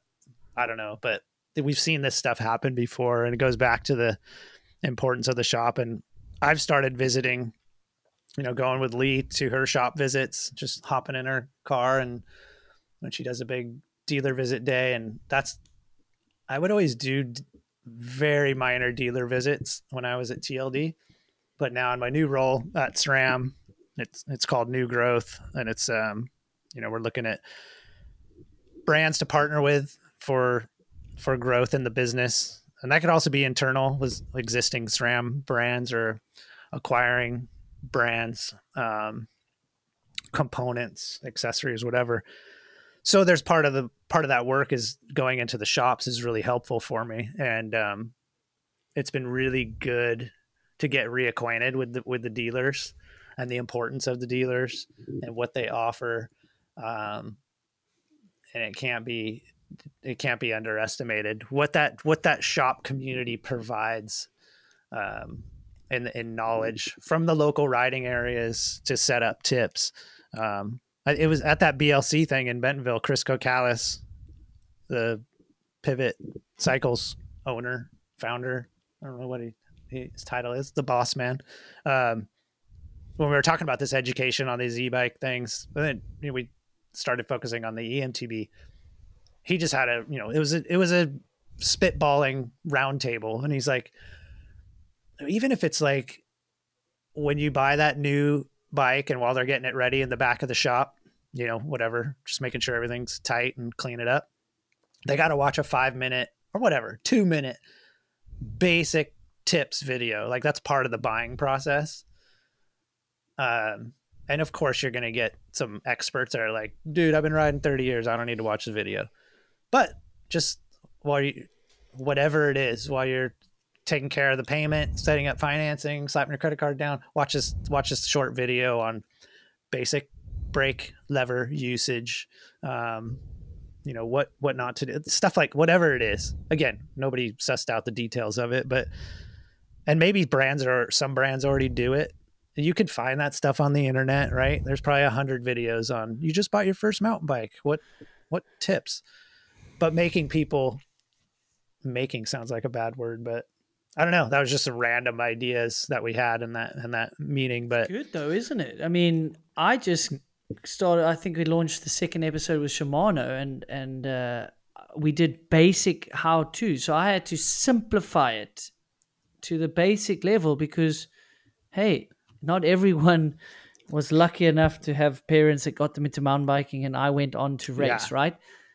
What about the guy that's getting into it, that's too scared to even walk into his bike shop, right? Like you said with the YouTube. So we wanted to give it a spin on that, and they got some really good views on the EMTB version of it, because that's obviously a very newbie, and it was cool to do it, you know, just basic from brake setup, bar roll to, you know, and you've got to dumb it down, and that's really, really important. And I think that's where Bike Shop comes in, and those videos could be key. It's a good idea. Let's be honest, how much you've been riding, maybe watch this video, have any questions. And the Costco thing, if those bikes are still in there, I look at it that's maybe a new person to mountain biking, or a person that is getting back into it and wanted a deal. but eventually he gets educated, or he might stumble into the next bike shop that's more a core bike shop, and you gain a client that Yeah. way. You might not sell him his first bike and- or his first bike back into the sport, but you might help him with a tire and go from there. Yeah, and it's the same thinking with the direct to consumer brands is, the shop isn't going to get that margin dollar, but the hope is that they come in for the service, for the tire replacements, the brakes, brake pads, whatever. And we are seeing that. I went to a shop in San Diego that this guy's pivoting his whole shop to just a service model. He's not going to sell bikes anymore because he's got his service side is so busy. And again, it's one of those big e-bike communities with the rad runners and super 73s running all over town, and he's fixing those things all day long. They're kind of oftentimes inferior components. They're getting a bashing from just, again, back to that newbie rider, shifting like under load and all that kind of stuff. And it'll take time, but the industry's is starting to put together educational platforms, but it's got to ramp up, because we inherited a whole new group, the group that we've been lusting after for years. We need new riders. And we got them. We were given tens of thousands, if not hundreds of thousands of them. And we got to keep them safe and engaged and keep their bikes running. Like, we're at the point now where all these bikes that were bought are going to start needing some service and falling apart. And it's got to be an enjoyable process, right? Like, they got to go either A, back to the shop that they bought it from, and hopefully they had a good experience when they bought it, or B, they bought it online from a D2C and they got to find a shop, and just hopefully that's a pleasant experience. And, but yeah, keeping them rolling is key right now, because I think we've all taken part in some hobby interest that if it became difficult, you're just like, fuck this. I can't even be bothered, whatever it is. Like, whatever. We're all involved in something that we got into, and we just don't do it anymore. Photography, like me. I was all into photography. I wanted to be the next Sven Martin, but I sold everything because I'm like, this is a nightmare to make money at it. Yeah. Amen. Well, I want to be except for Sven. He's the Sven Syndicate. Yeah, but he's got 17 houses. He's a hustler. Like, he works his ass off. I mean, if you see him at a World Cup, he doesn't sleep. So everyone can be like, oh, Sven's out there and blah blah blah. But I mean, dude, that guy dug it out in the dirt. That guy literally finished the World Cup race run, probably flattered, and then raced up to shoot finals in his full gear, sweaty, hasn't showered, and he's out there hustling, digging out the dirt. It's cool to see. But he does it. Yeah, between you and him, definitely gonna get an opinion of the mountain bike industry. Stick, what? Who? I mean, it's probably hard to define one. But could you narrow it down of like some of the most impressive shit you've seen on a bike, or athletes you've been around, or because you've been to these generations and obviously everyone had something different, but oh man, you always fall back to your recent, what's your brain sticks with. But Brandon Semenuk, working with him all those years, the process, he's just I mean, the athlete side, but how he approaches everything is something I've just been in awe of. A film project or a competition, right? Those are the two main. Those are Brandon Semenuk's revenue drivers, if you will, and he just approaches everything in a way I've never seen before. I guess. Like, in what way? What is these film projects like that you've been privy to see? What does it look like? I mean, we see the end version, right? Yeah, I mean, it starts with just, and then not that he's any different on film projects. It probably starts the same as when everybody does a film project. There's an idea, wherever that idea is sparked from, and then how he crafts that initial idea. And it's a, what he's seeing in his head from the kit he wants to wear by way of color, and that color on the backdrop, and the color of the dirt with the kit, with the bike. Like there's a whole artistry even before he starts riding and whipping it, and the body movements. And that's a whole nother level of artistry, but the artistry from the color coordination from everything is just, at first I thought it was over the top. Like really, you could get into the, What he would ask you, he'd say, I'm looking at this color kit, for example. yeah, like I don't know. There was one he shot, I think it was a Raw 100. He was on the old BMX, Woodward BMX mountain cross track or something. And the way the trees were, he wanted red. It has to be red, and it's got to be long sleeve, and the logos need to be. And so I had this jacket made just for this shot. That sort of stuff, which I think at the time I'm like, really? But, I was just getting to learn his process and respecting that process. Even before you put the tires to dirt and the tripod in the ground to start filming, and the collaborative process he would have with the shooters, the photographers and the filmers.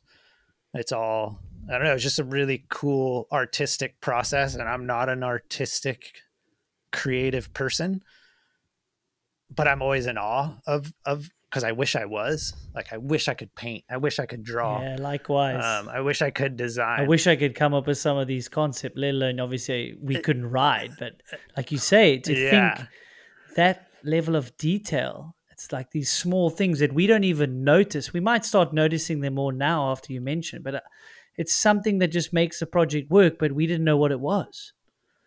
It is a form of artistry, isn't it? These like attention to detail. For sure. And that just, he's never strayed from even back to social media. Like, it's got a certain look, and he's never strayed from it. Back to every brand provides him with assets to do the push on a go-to-market. New helmet, new SRAM fork, or RockShox fork, new SRAM drivetrain, whatever it is. They provide the assets to the athletes.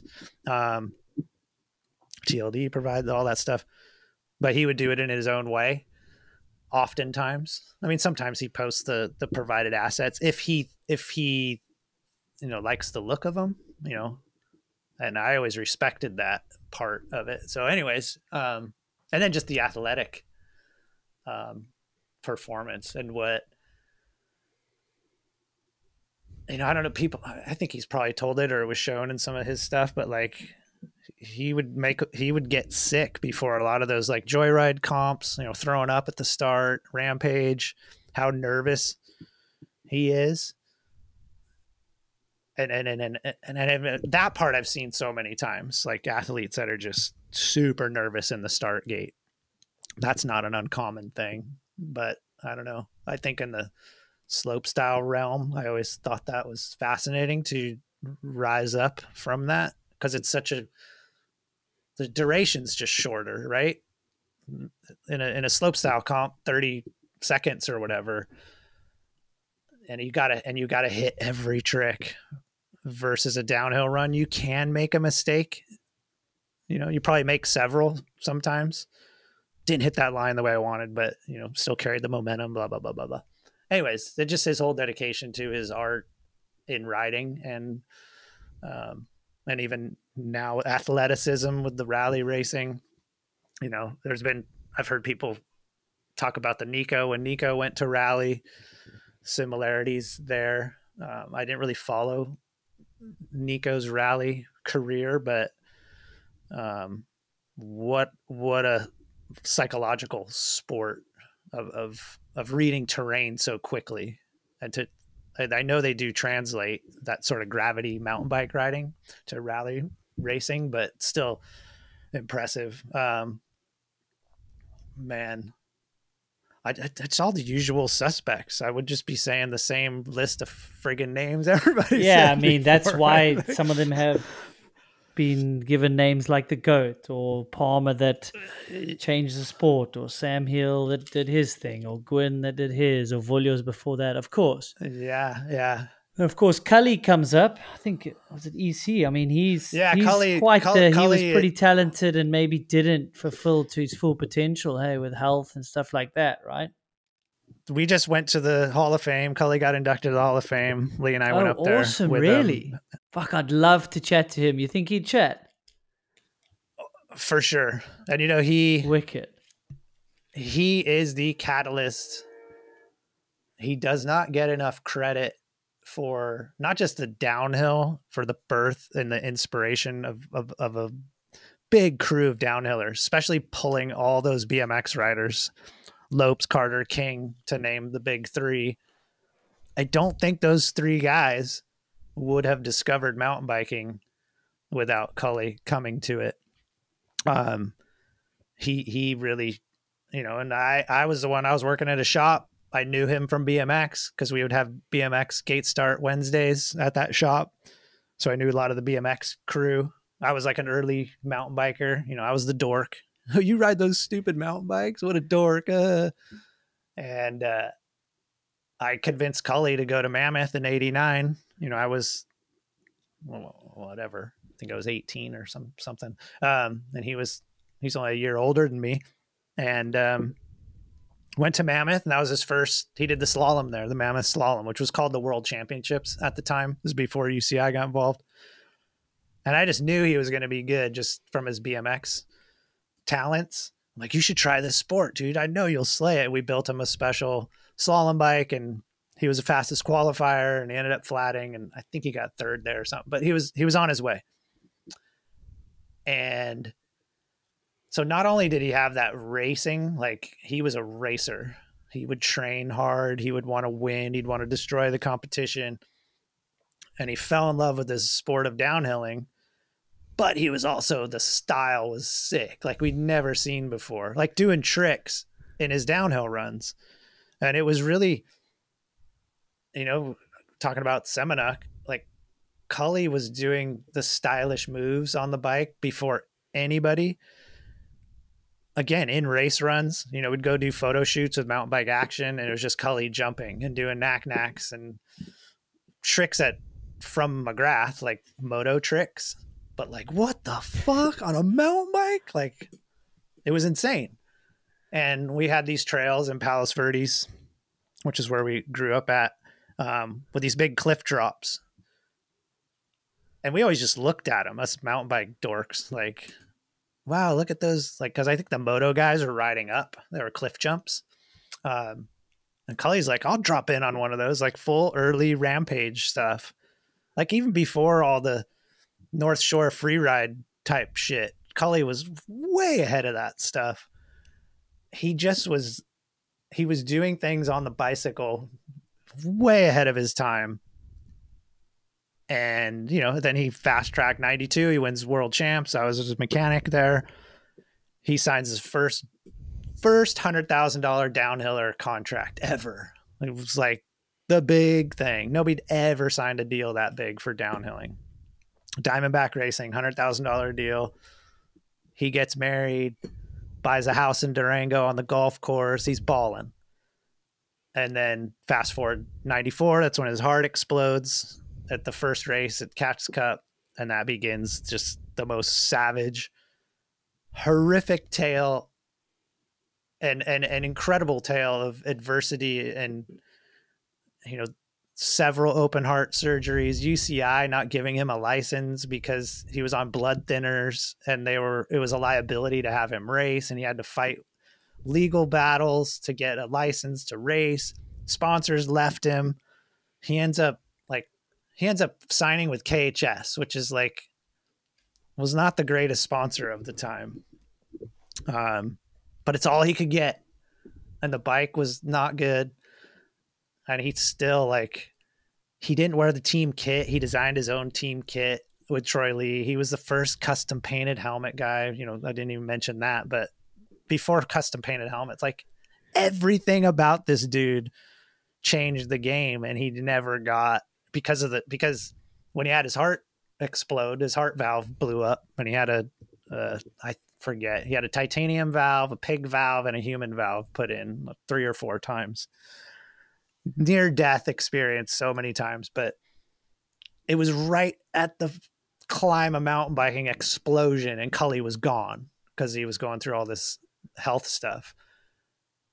And so he didn't get that credit for style, speed. I mean, dude was sick on a bike and stylish and all, but fuck, he was the fastest dude. Holy shit.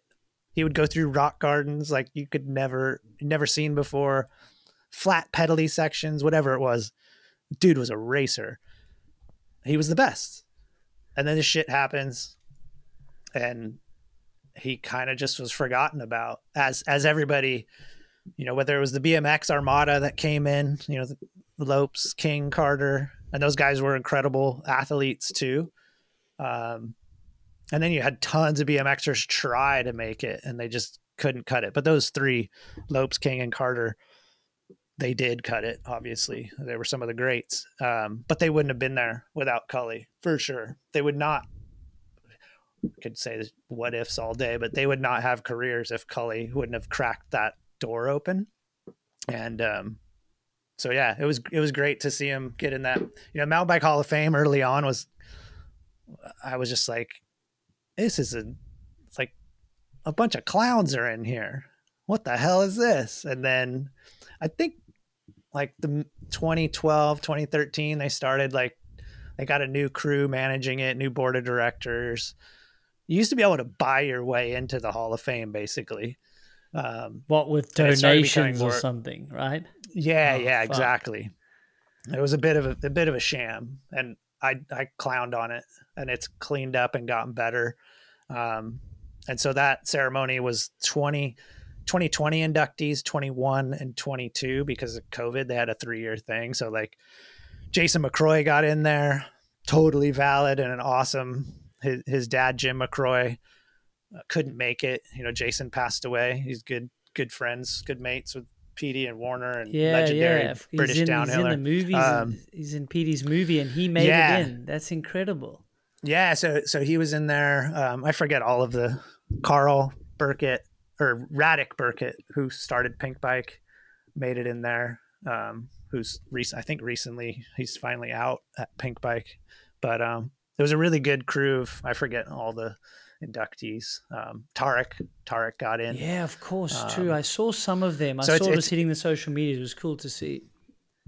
Yeah, Bear Claw was in there, got in there. Yeah. So it was cool to hear everybody's stories. But yeah, Cully, it's a little late in him getting in there because he is, for downhill racing, there's nobody that is, he is at the, if there's a pyramid of this sport growing, Cully is he's the foundation of it, really, for speed and for style and fucking competitive. Like, I mean, I was his mechanic, and I was Lopes' mechanic. I think this might've been one of those stories I was telling you about at the Arai Japan World Cup, when Cully was like, this is 99. Yeah, 98 or 99. And Cully was back. He got on Schwinn, and the duel before Four Cross, the duel was a World Cup series. Cully was leading the series. He crushed everybody that year. He was leading, and we go into the finals, and he just cracked, like, and Lopes was playing head games with him, like hardcore, just fucking with him. And like, yeah, Cully was, he lost the title at that race, and it sucked because that would have been to come back from all that health shit. And, you know, he's dying on his deathbed with his heart, his chest sewn open, and his chick he married when he got home from the hospital, she was gone. She took everything, the cash, the BMW. Like, the dude's life completely fell apart. And he came back through all that shit and was leading the series, was crushing people. And Lopes just fucking head game. Put a foot on his neck. Yeah, Lopes won fair and square. Lopes crushed. But the fairy tale would have been Cully taking the title, I guess. Yeah, and I was Lopes' mechanic there, and of course I want Lopes to win the title, which he did.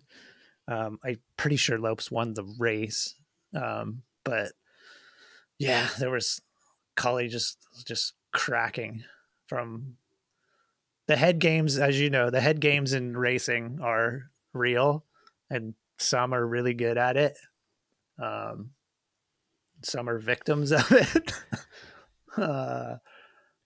What was I just there was an old episode of Brendog on, wasn't your podcast, somebody else talking about Greg and some of the Menard shit on Honda, like how Greg would either tell us the wrong tips, setup tips, or hey, help us out on this line, and he'd show us like the shittiest line kind of stuff. Like, hey man, dude, everyone's a competitor. ECs saw some stuff like, Troy and Gwyn were in a title hunt. So, are they going to share stuff? Like, it's still an individual sport as much as you're on a team. There's 100% head games. The best is like, even when it's your mate and he wants to follow you down the hill, I'm just going to take it easy. Like, you literally go as hard as physically possible after you say those words. I was just cruising. Dude, I was just cruising. The guys, you're just like trying to drop this guy and fuck with him. But head games are real. Of course they are. It's just like little subtle things. They've always been around. around. You're going to run that tire. Okay, It's just a question. But it's just if you just get a little bit of doubt into your competitor, and I agree. Greg's probably good at it. Unbeknownst to him, might not even be trying to be like that all the time, but when someone that good asks you a question, it makes you doubt yourself. Yeah. And I don't know if I'd say it's similar. I want to go with it's worse than the women's side. Again, back to my era of just hands-on working with Lee in that era, and the head games with the chicks. Whew. Dude, that must have been they were gnarly. And even, I'm pretty good friends with Valley, talk to Valley a lot, and a lot of the shit that goes on today, like, it's same. There is some stuff, some friendly on the outside, but not so friendly. Yeah. And so it's not, I think it's probably surprising to a young person. She's still very young, but I hear these little tales and I'm like, oh yeah, like that stuff's been around for a while and it's never going away. But it's in work, it's in competition. It sucks, but how you navigate it. But yeah, that Cully Lopes finale was brutal. Like, Cully just cracked, and it again, I was Lopes' mechanic. We were stoked he won the title, but I'm like, God damn, this would have been a nice footnote to Cully's struggle. But Lopes isn't just gonna fucking give it to him. No, not even that. Lopes would. No one really would they? Yeah, and Lopes to this day, then and now is one of Cully's best friends. They're still really good friends, especially to today. Lopes would love to give him that gift, but he ain't gonna. Right? Yeah, no, I hate to say it. I feel like Cully wouldn't want it given to him. He wants to earn that shit too. You wouldn't want to know he gave it to you. Yeah, and even EC I can't wait to listen to his episode because we had some fun. We need like around 2, 3, and 4, like we're gonna need with you. Yeah, it was great. I was EC's mechanic on the Barracuda team. Yeah, like I said earlier.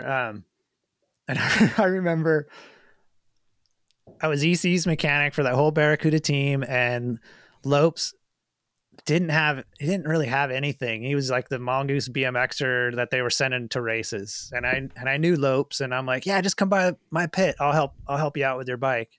And I remember EC coming to me that night, and he was all balled up that I was working on Brian's bike. And they were gnarly BMX competitors.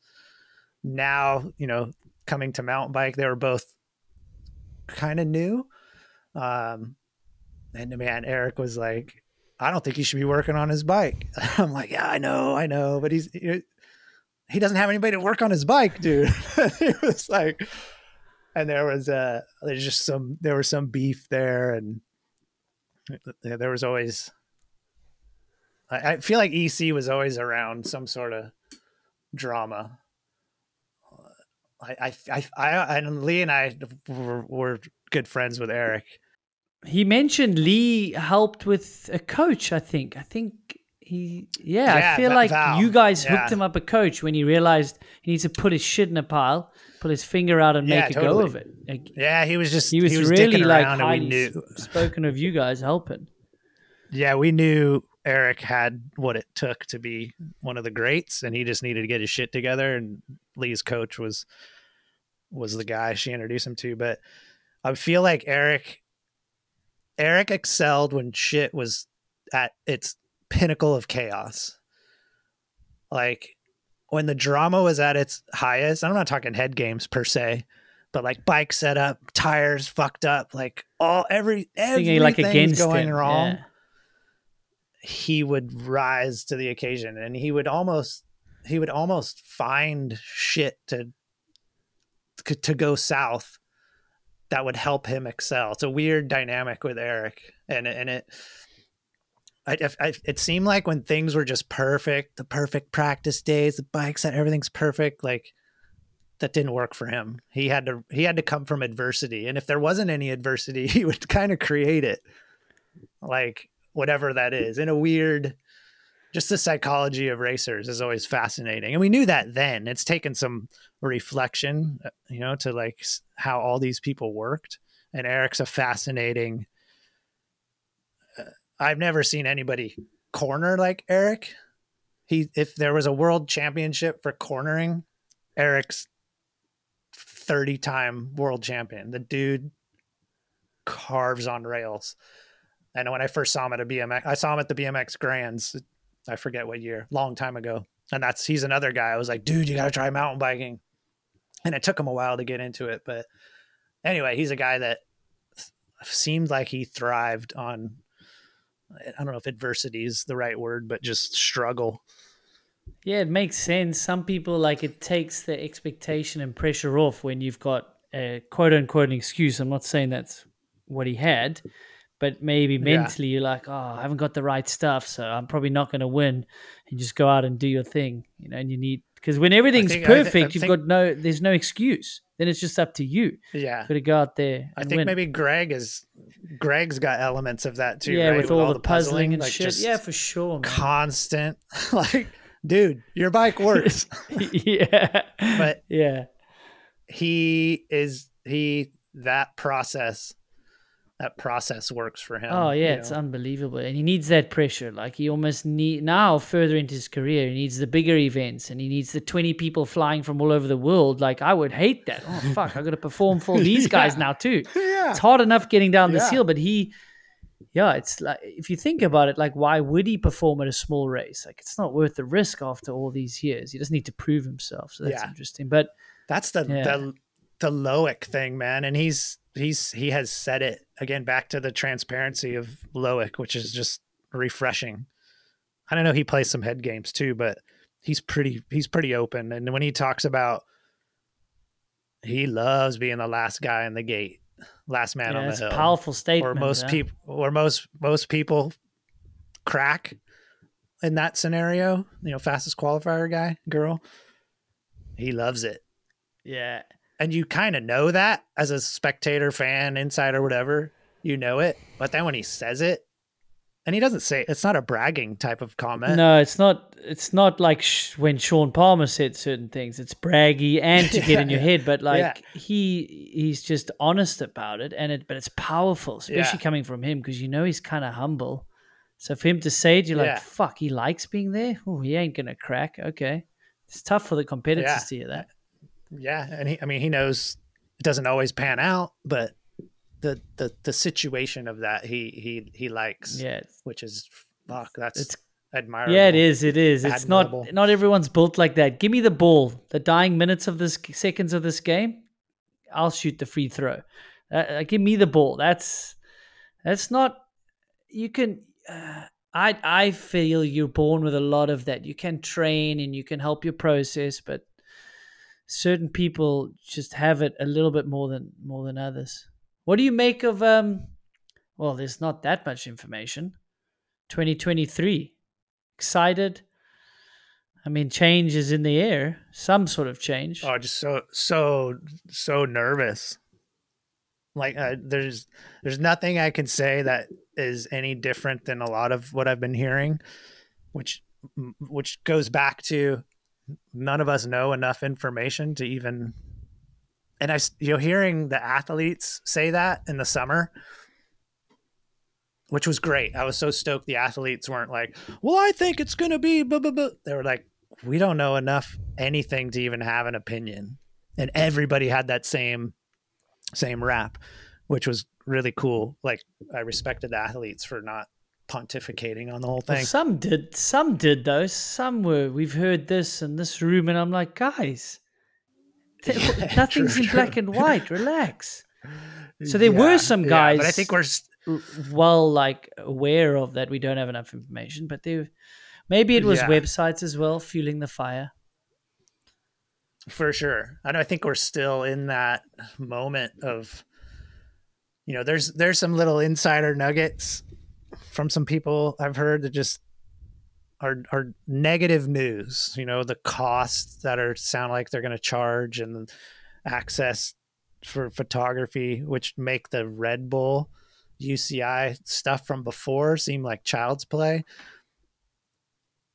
So man, I just super, super nervous about it because what I said earlier in this interview, right, was Red Bull, well, first Freecaster, then Red Bull. And maybe these are too strong words, but they brought downhill racing back from the dead, and XC racing, they helped a new audience discover it.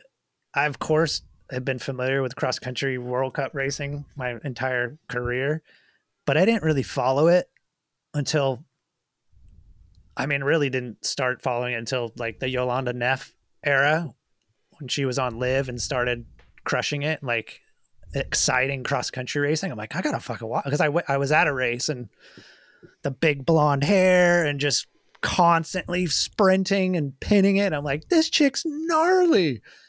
And so I became a fan of XC through her and the Nino Julian stuff. Like, I was getting reacquainted with XC and the Red Bull shows. Then it became like I was watching them like downhill, getting up in the morning to watch. I'm like, oh man, I'm so excited. So they brought back downhill racing from the dead. They re-inspired an XC audience and just did so much good.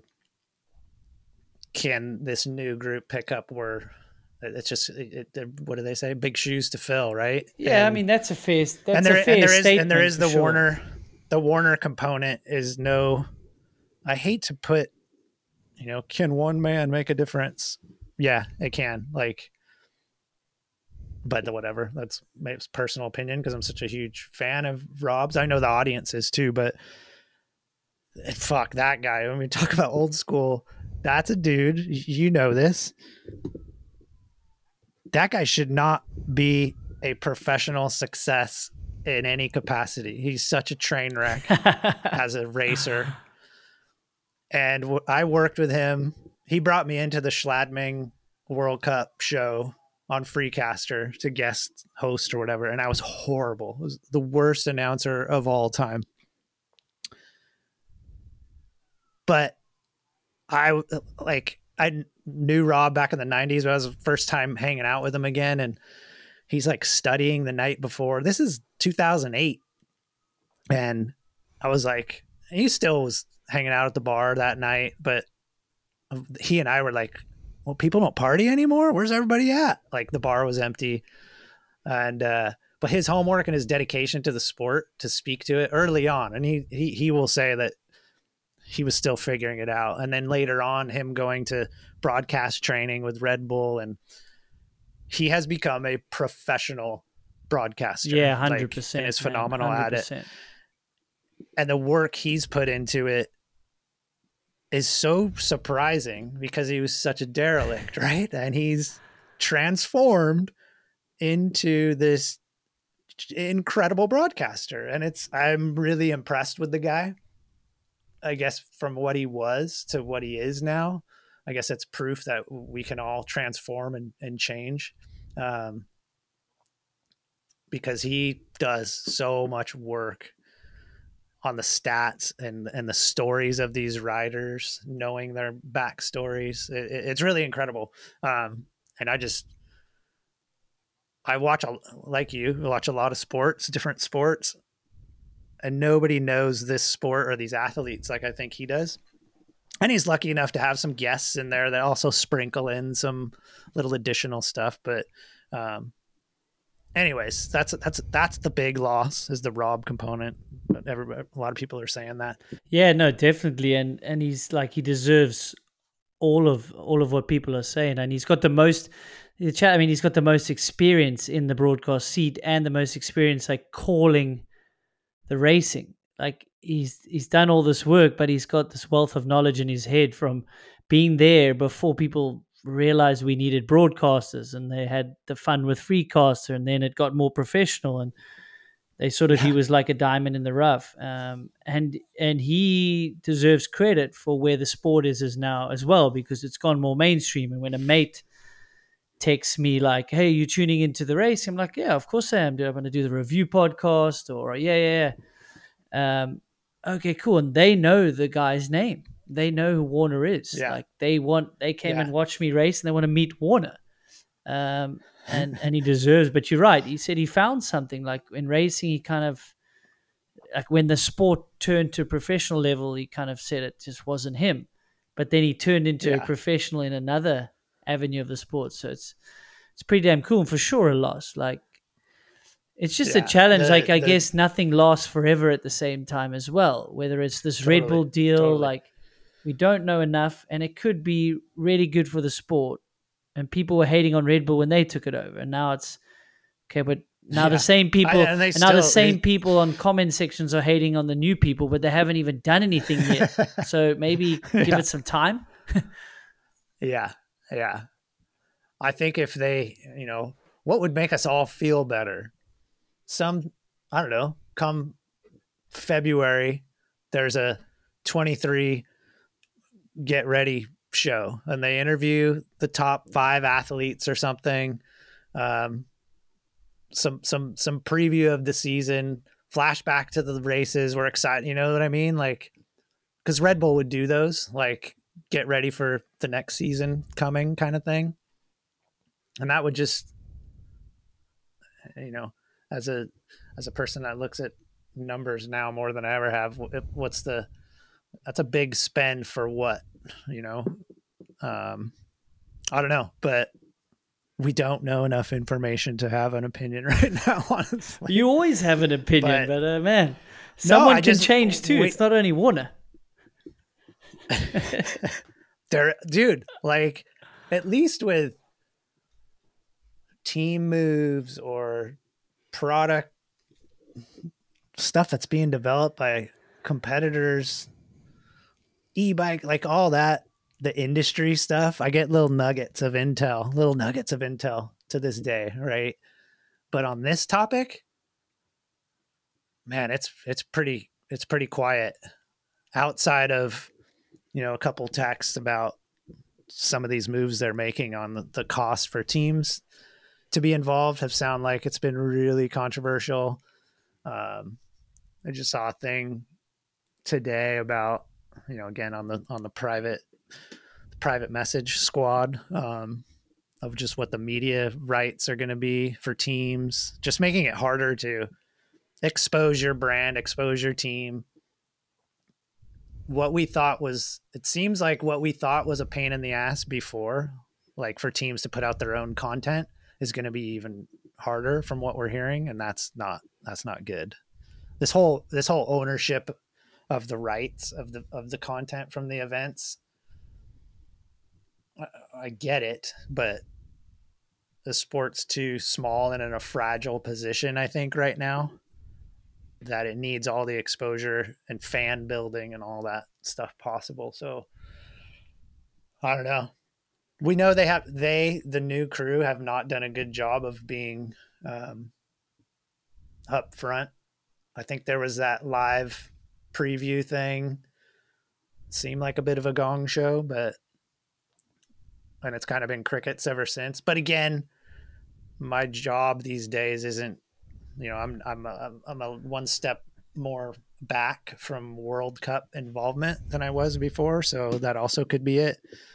Yeah, I don't know. But regardless of what it costs, what time it airs, the fans of it, like ourselves, like whatever. If I got to pay $100 an episode, sorry, I'll watch it because it's the greatest sport in the world, and I'll probably pay for XC too. Probably going to be some crazy nominal amount for the whole year, and then everyone's going to bitch because they've had so much good content for free. And I'm not saying I have no information either, so I'm not even saying anything. But we all know everyone likes to bitch. But I think in the long run, I do think it's going to grow the sport. I do think it's going to end up more mainstream, and hopefully that trickles down to the right people. But I don't know. I know nothing. That's why I ask you. Those are the positive nuggets, are that what they are saying in the greater reach capacity, that could be a huge benefit. Because right now, I take my parents, for example. For some reason, they want to watch the downhill stuff just because that's what Stickman and Lee did back in the day, and they're kind of still into it. They're mainstream America ball sport. They love football, baseball, but sometimes they watch Supercross because they know we know some of those people. Anyways, we got them the Red Bull TV app, and they watch the replays, which is crazy. Like, their kids aren't in it. You know what I mean? Like, they're kind of fans from afar, if you will.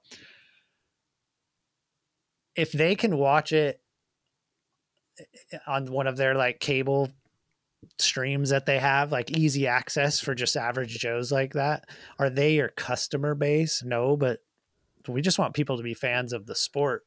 And we want people to buy our tires and our derailleurs and our suspension and whatever, but I also want people to be a fan of the sport. And if they can deliver on that, I don't know if it's a promise, but that kind of mission statement is expanding the audience. That'll be a great thing, because that's where Red Bull couldn't deliver. Wasn't some of the Red Bull, we call it Red Bull stuff, but some of the World Cups was on Eurosport? Well, I did the World Champs, and that goes like the World Champs is like a different contract, so the UCI still can broadcast that. Yeah. So that goes BBC. So I did the it's English on NBC one, right? here in the US. Exactly. So you might get both. You might be allowed to watch the non-geo restricted Red Bull, or on cable, or whoever bought the package that's in your country. Like in England, I don't know. I don't think you could watch it on Red Bull, but you could watch it on BBC. Or BBC Player or whatever. Yeah. I don't know. I'm not too caught up, but I think all that matters is when it does happen and the races are happening, and even before, just for the sake of the sport in this fragile moment, we all got to get behind it, get psyched on it. Don't shit on it. Yeah, exactly. Like, if you don't have something good to say, maybe don't say it, but we know that's not going to happen. Imagine a world where it was in 2007 or whatever, 6, where you didn't watch shit. You had to follow somebody's. Well, I don't even know if there was Twitter at the time, but man, you had to scour the earth to find out who won a race.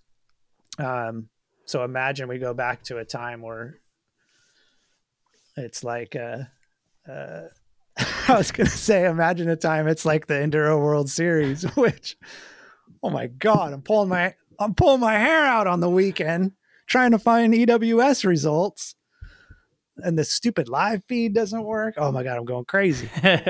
But we want to watch this stuff live. Yeah, but come the first race, Loic Bruni's hopefully dropping in, Amari's dropping in, the Goat's dropping in. Like, we're all going to have to put our opinions to the side because the boys are going racing.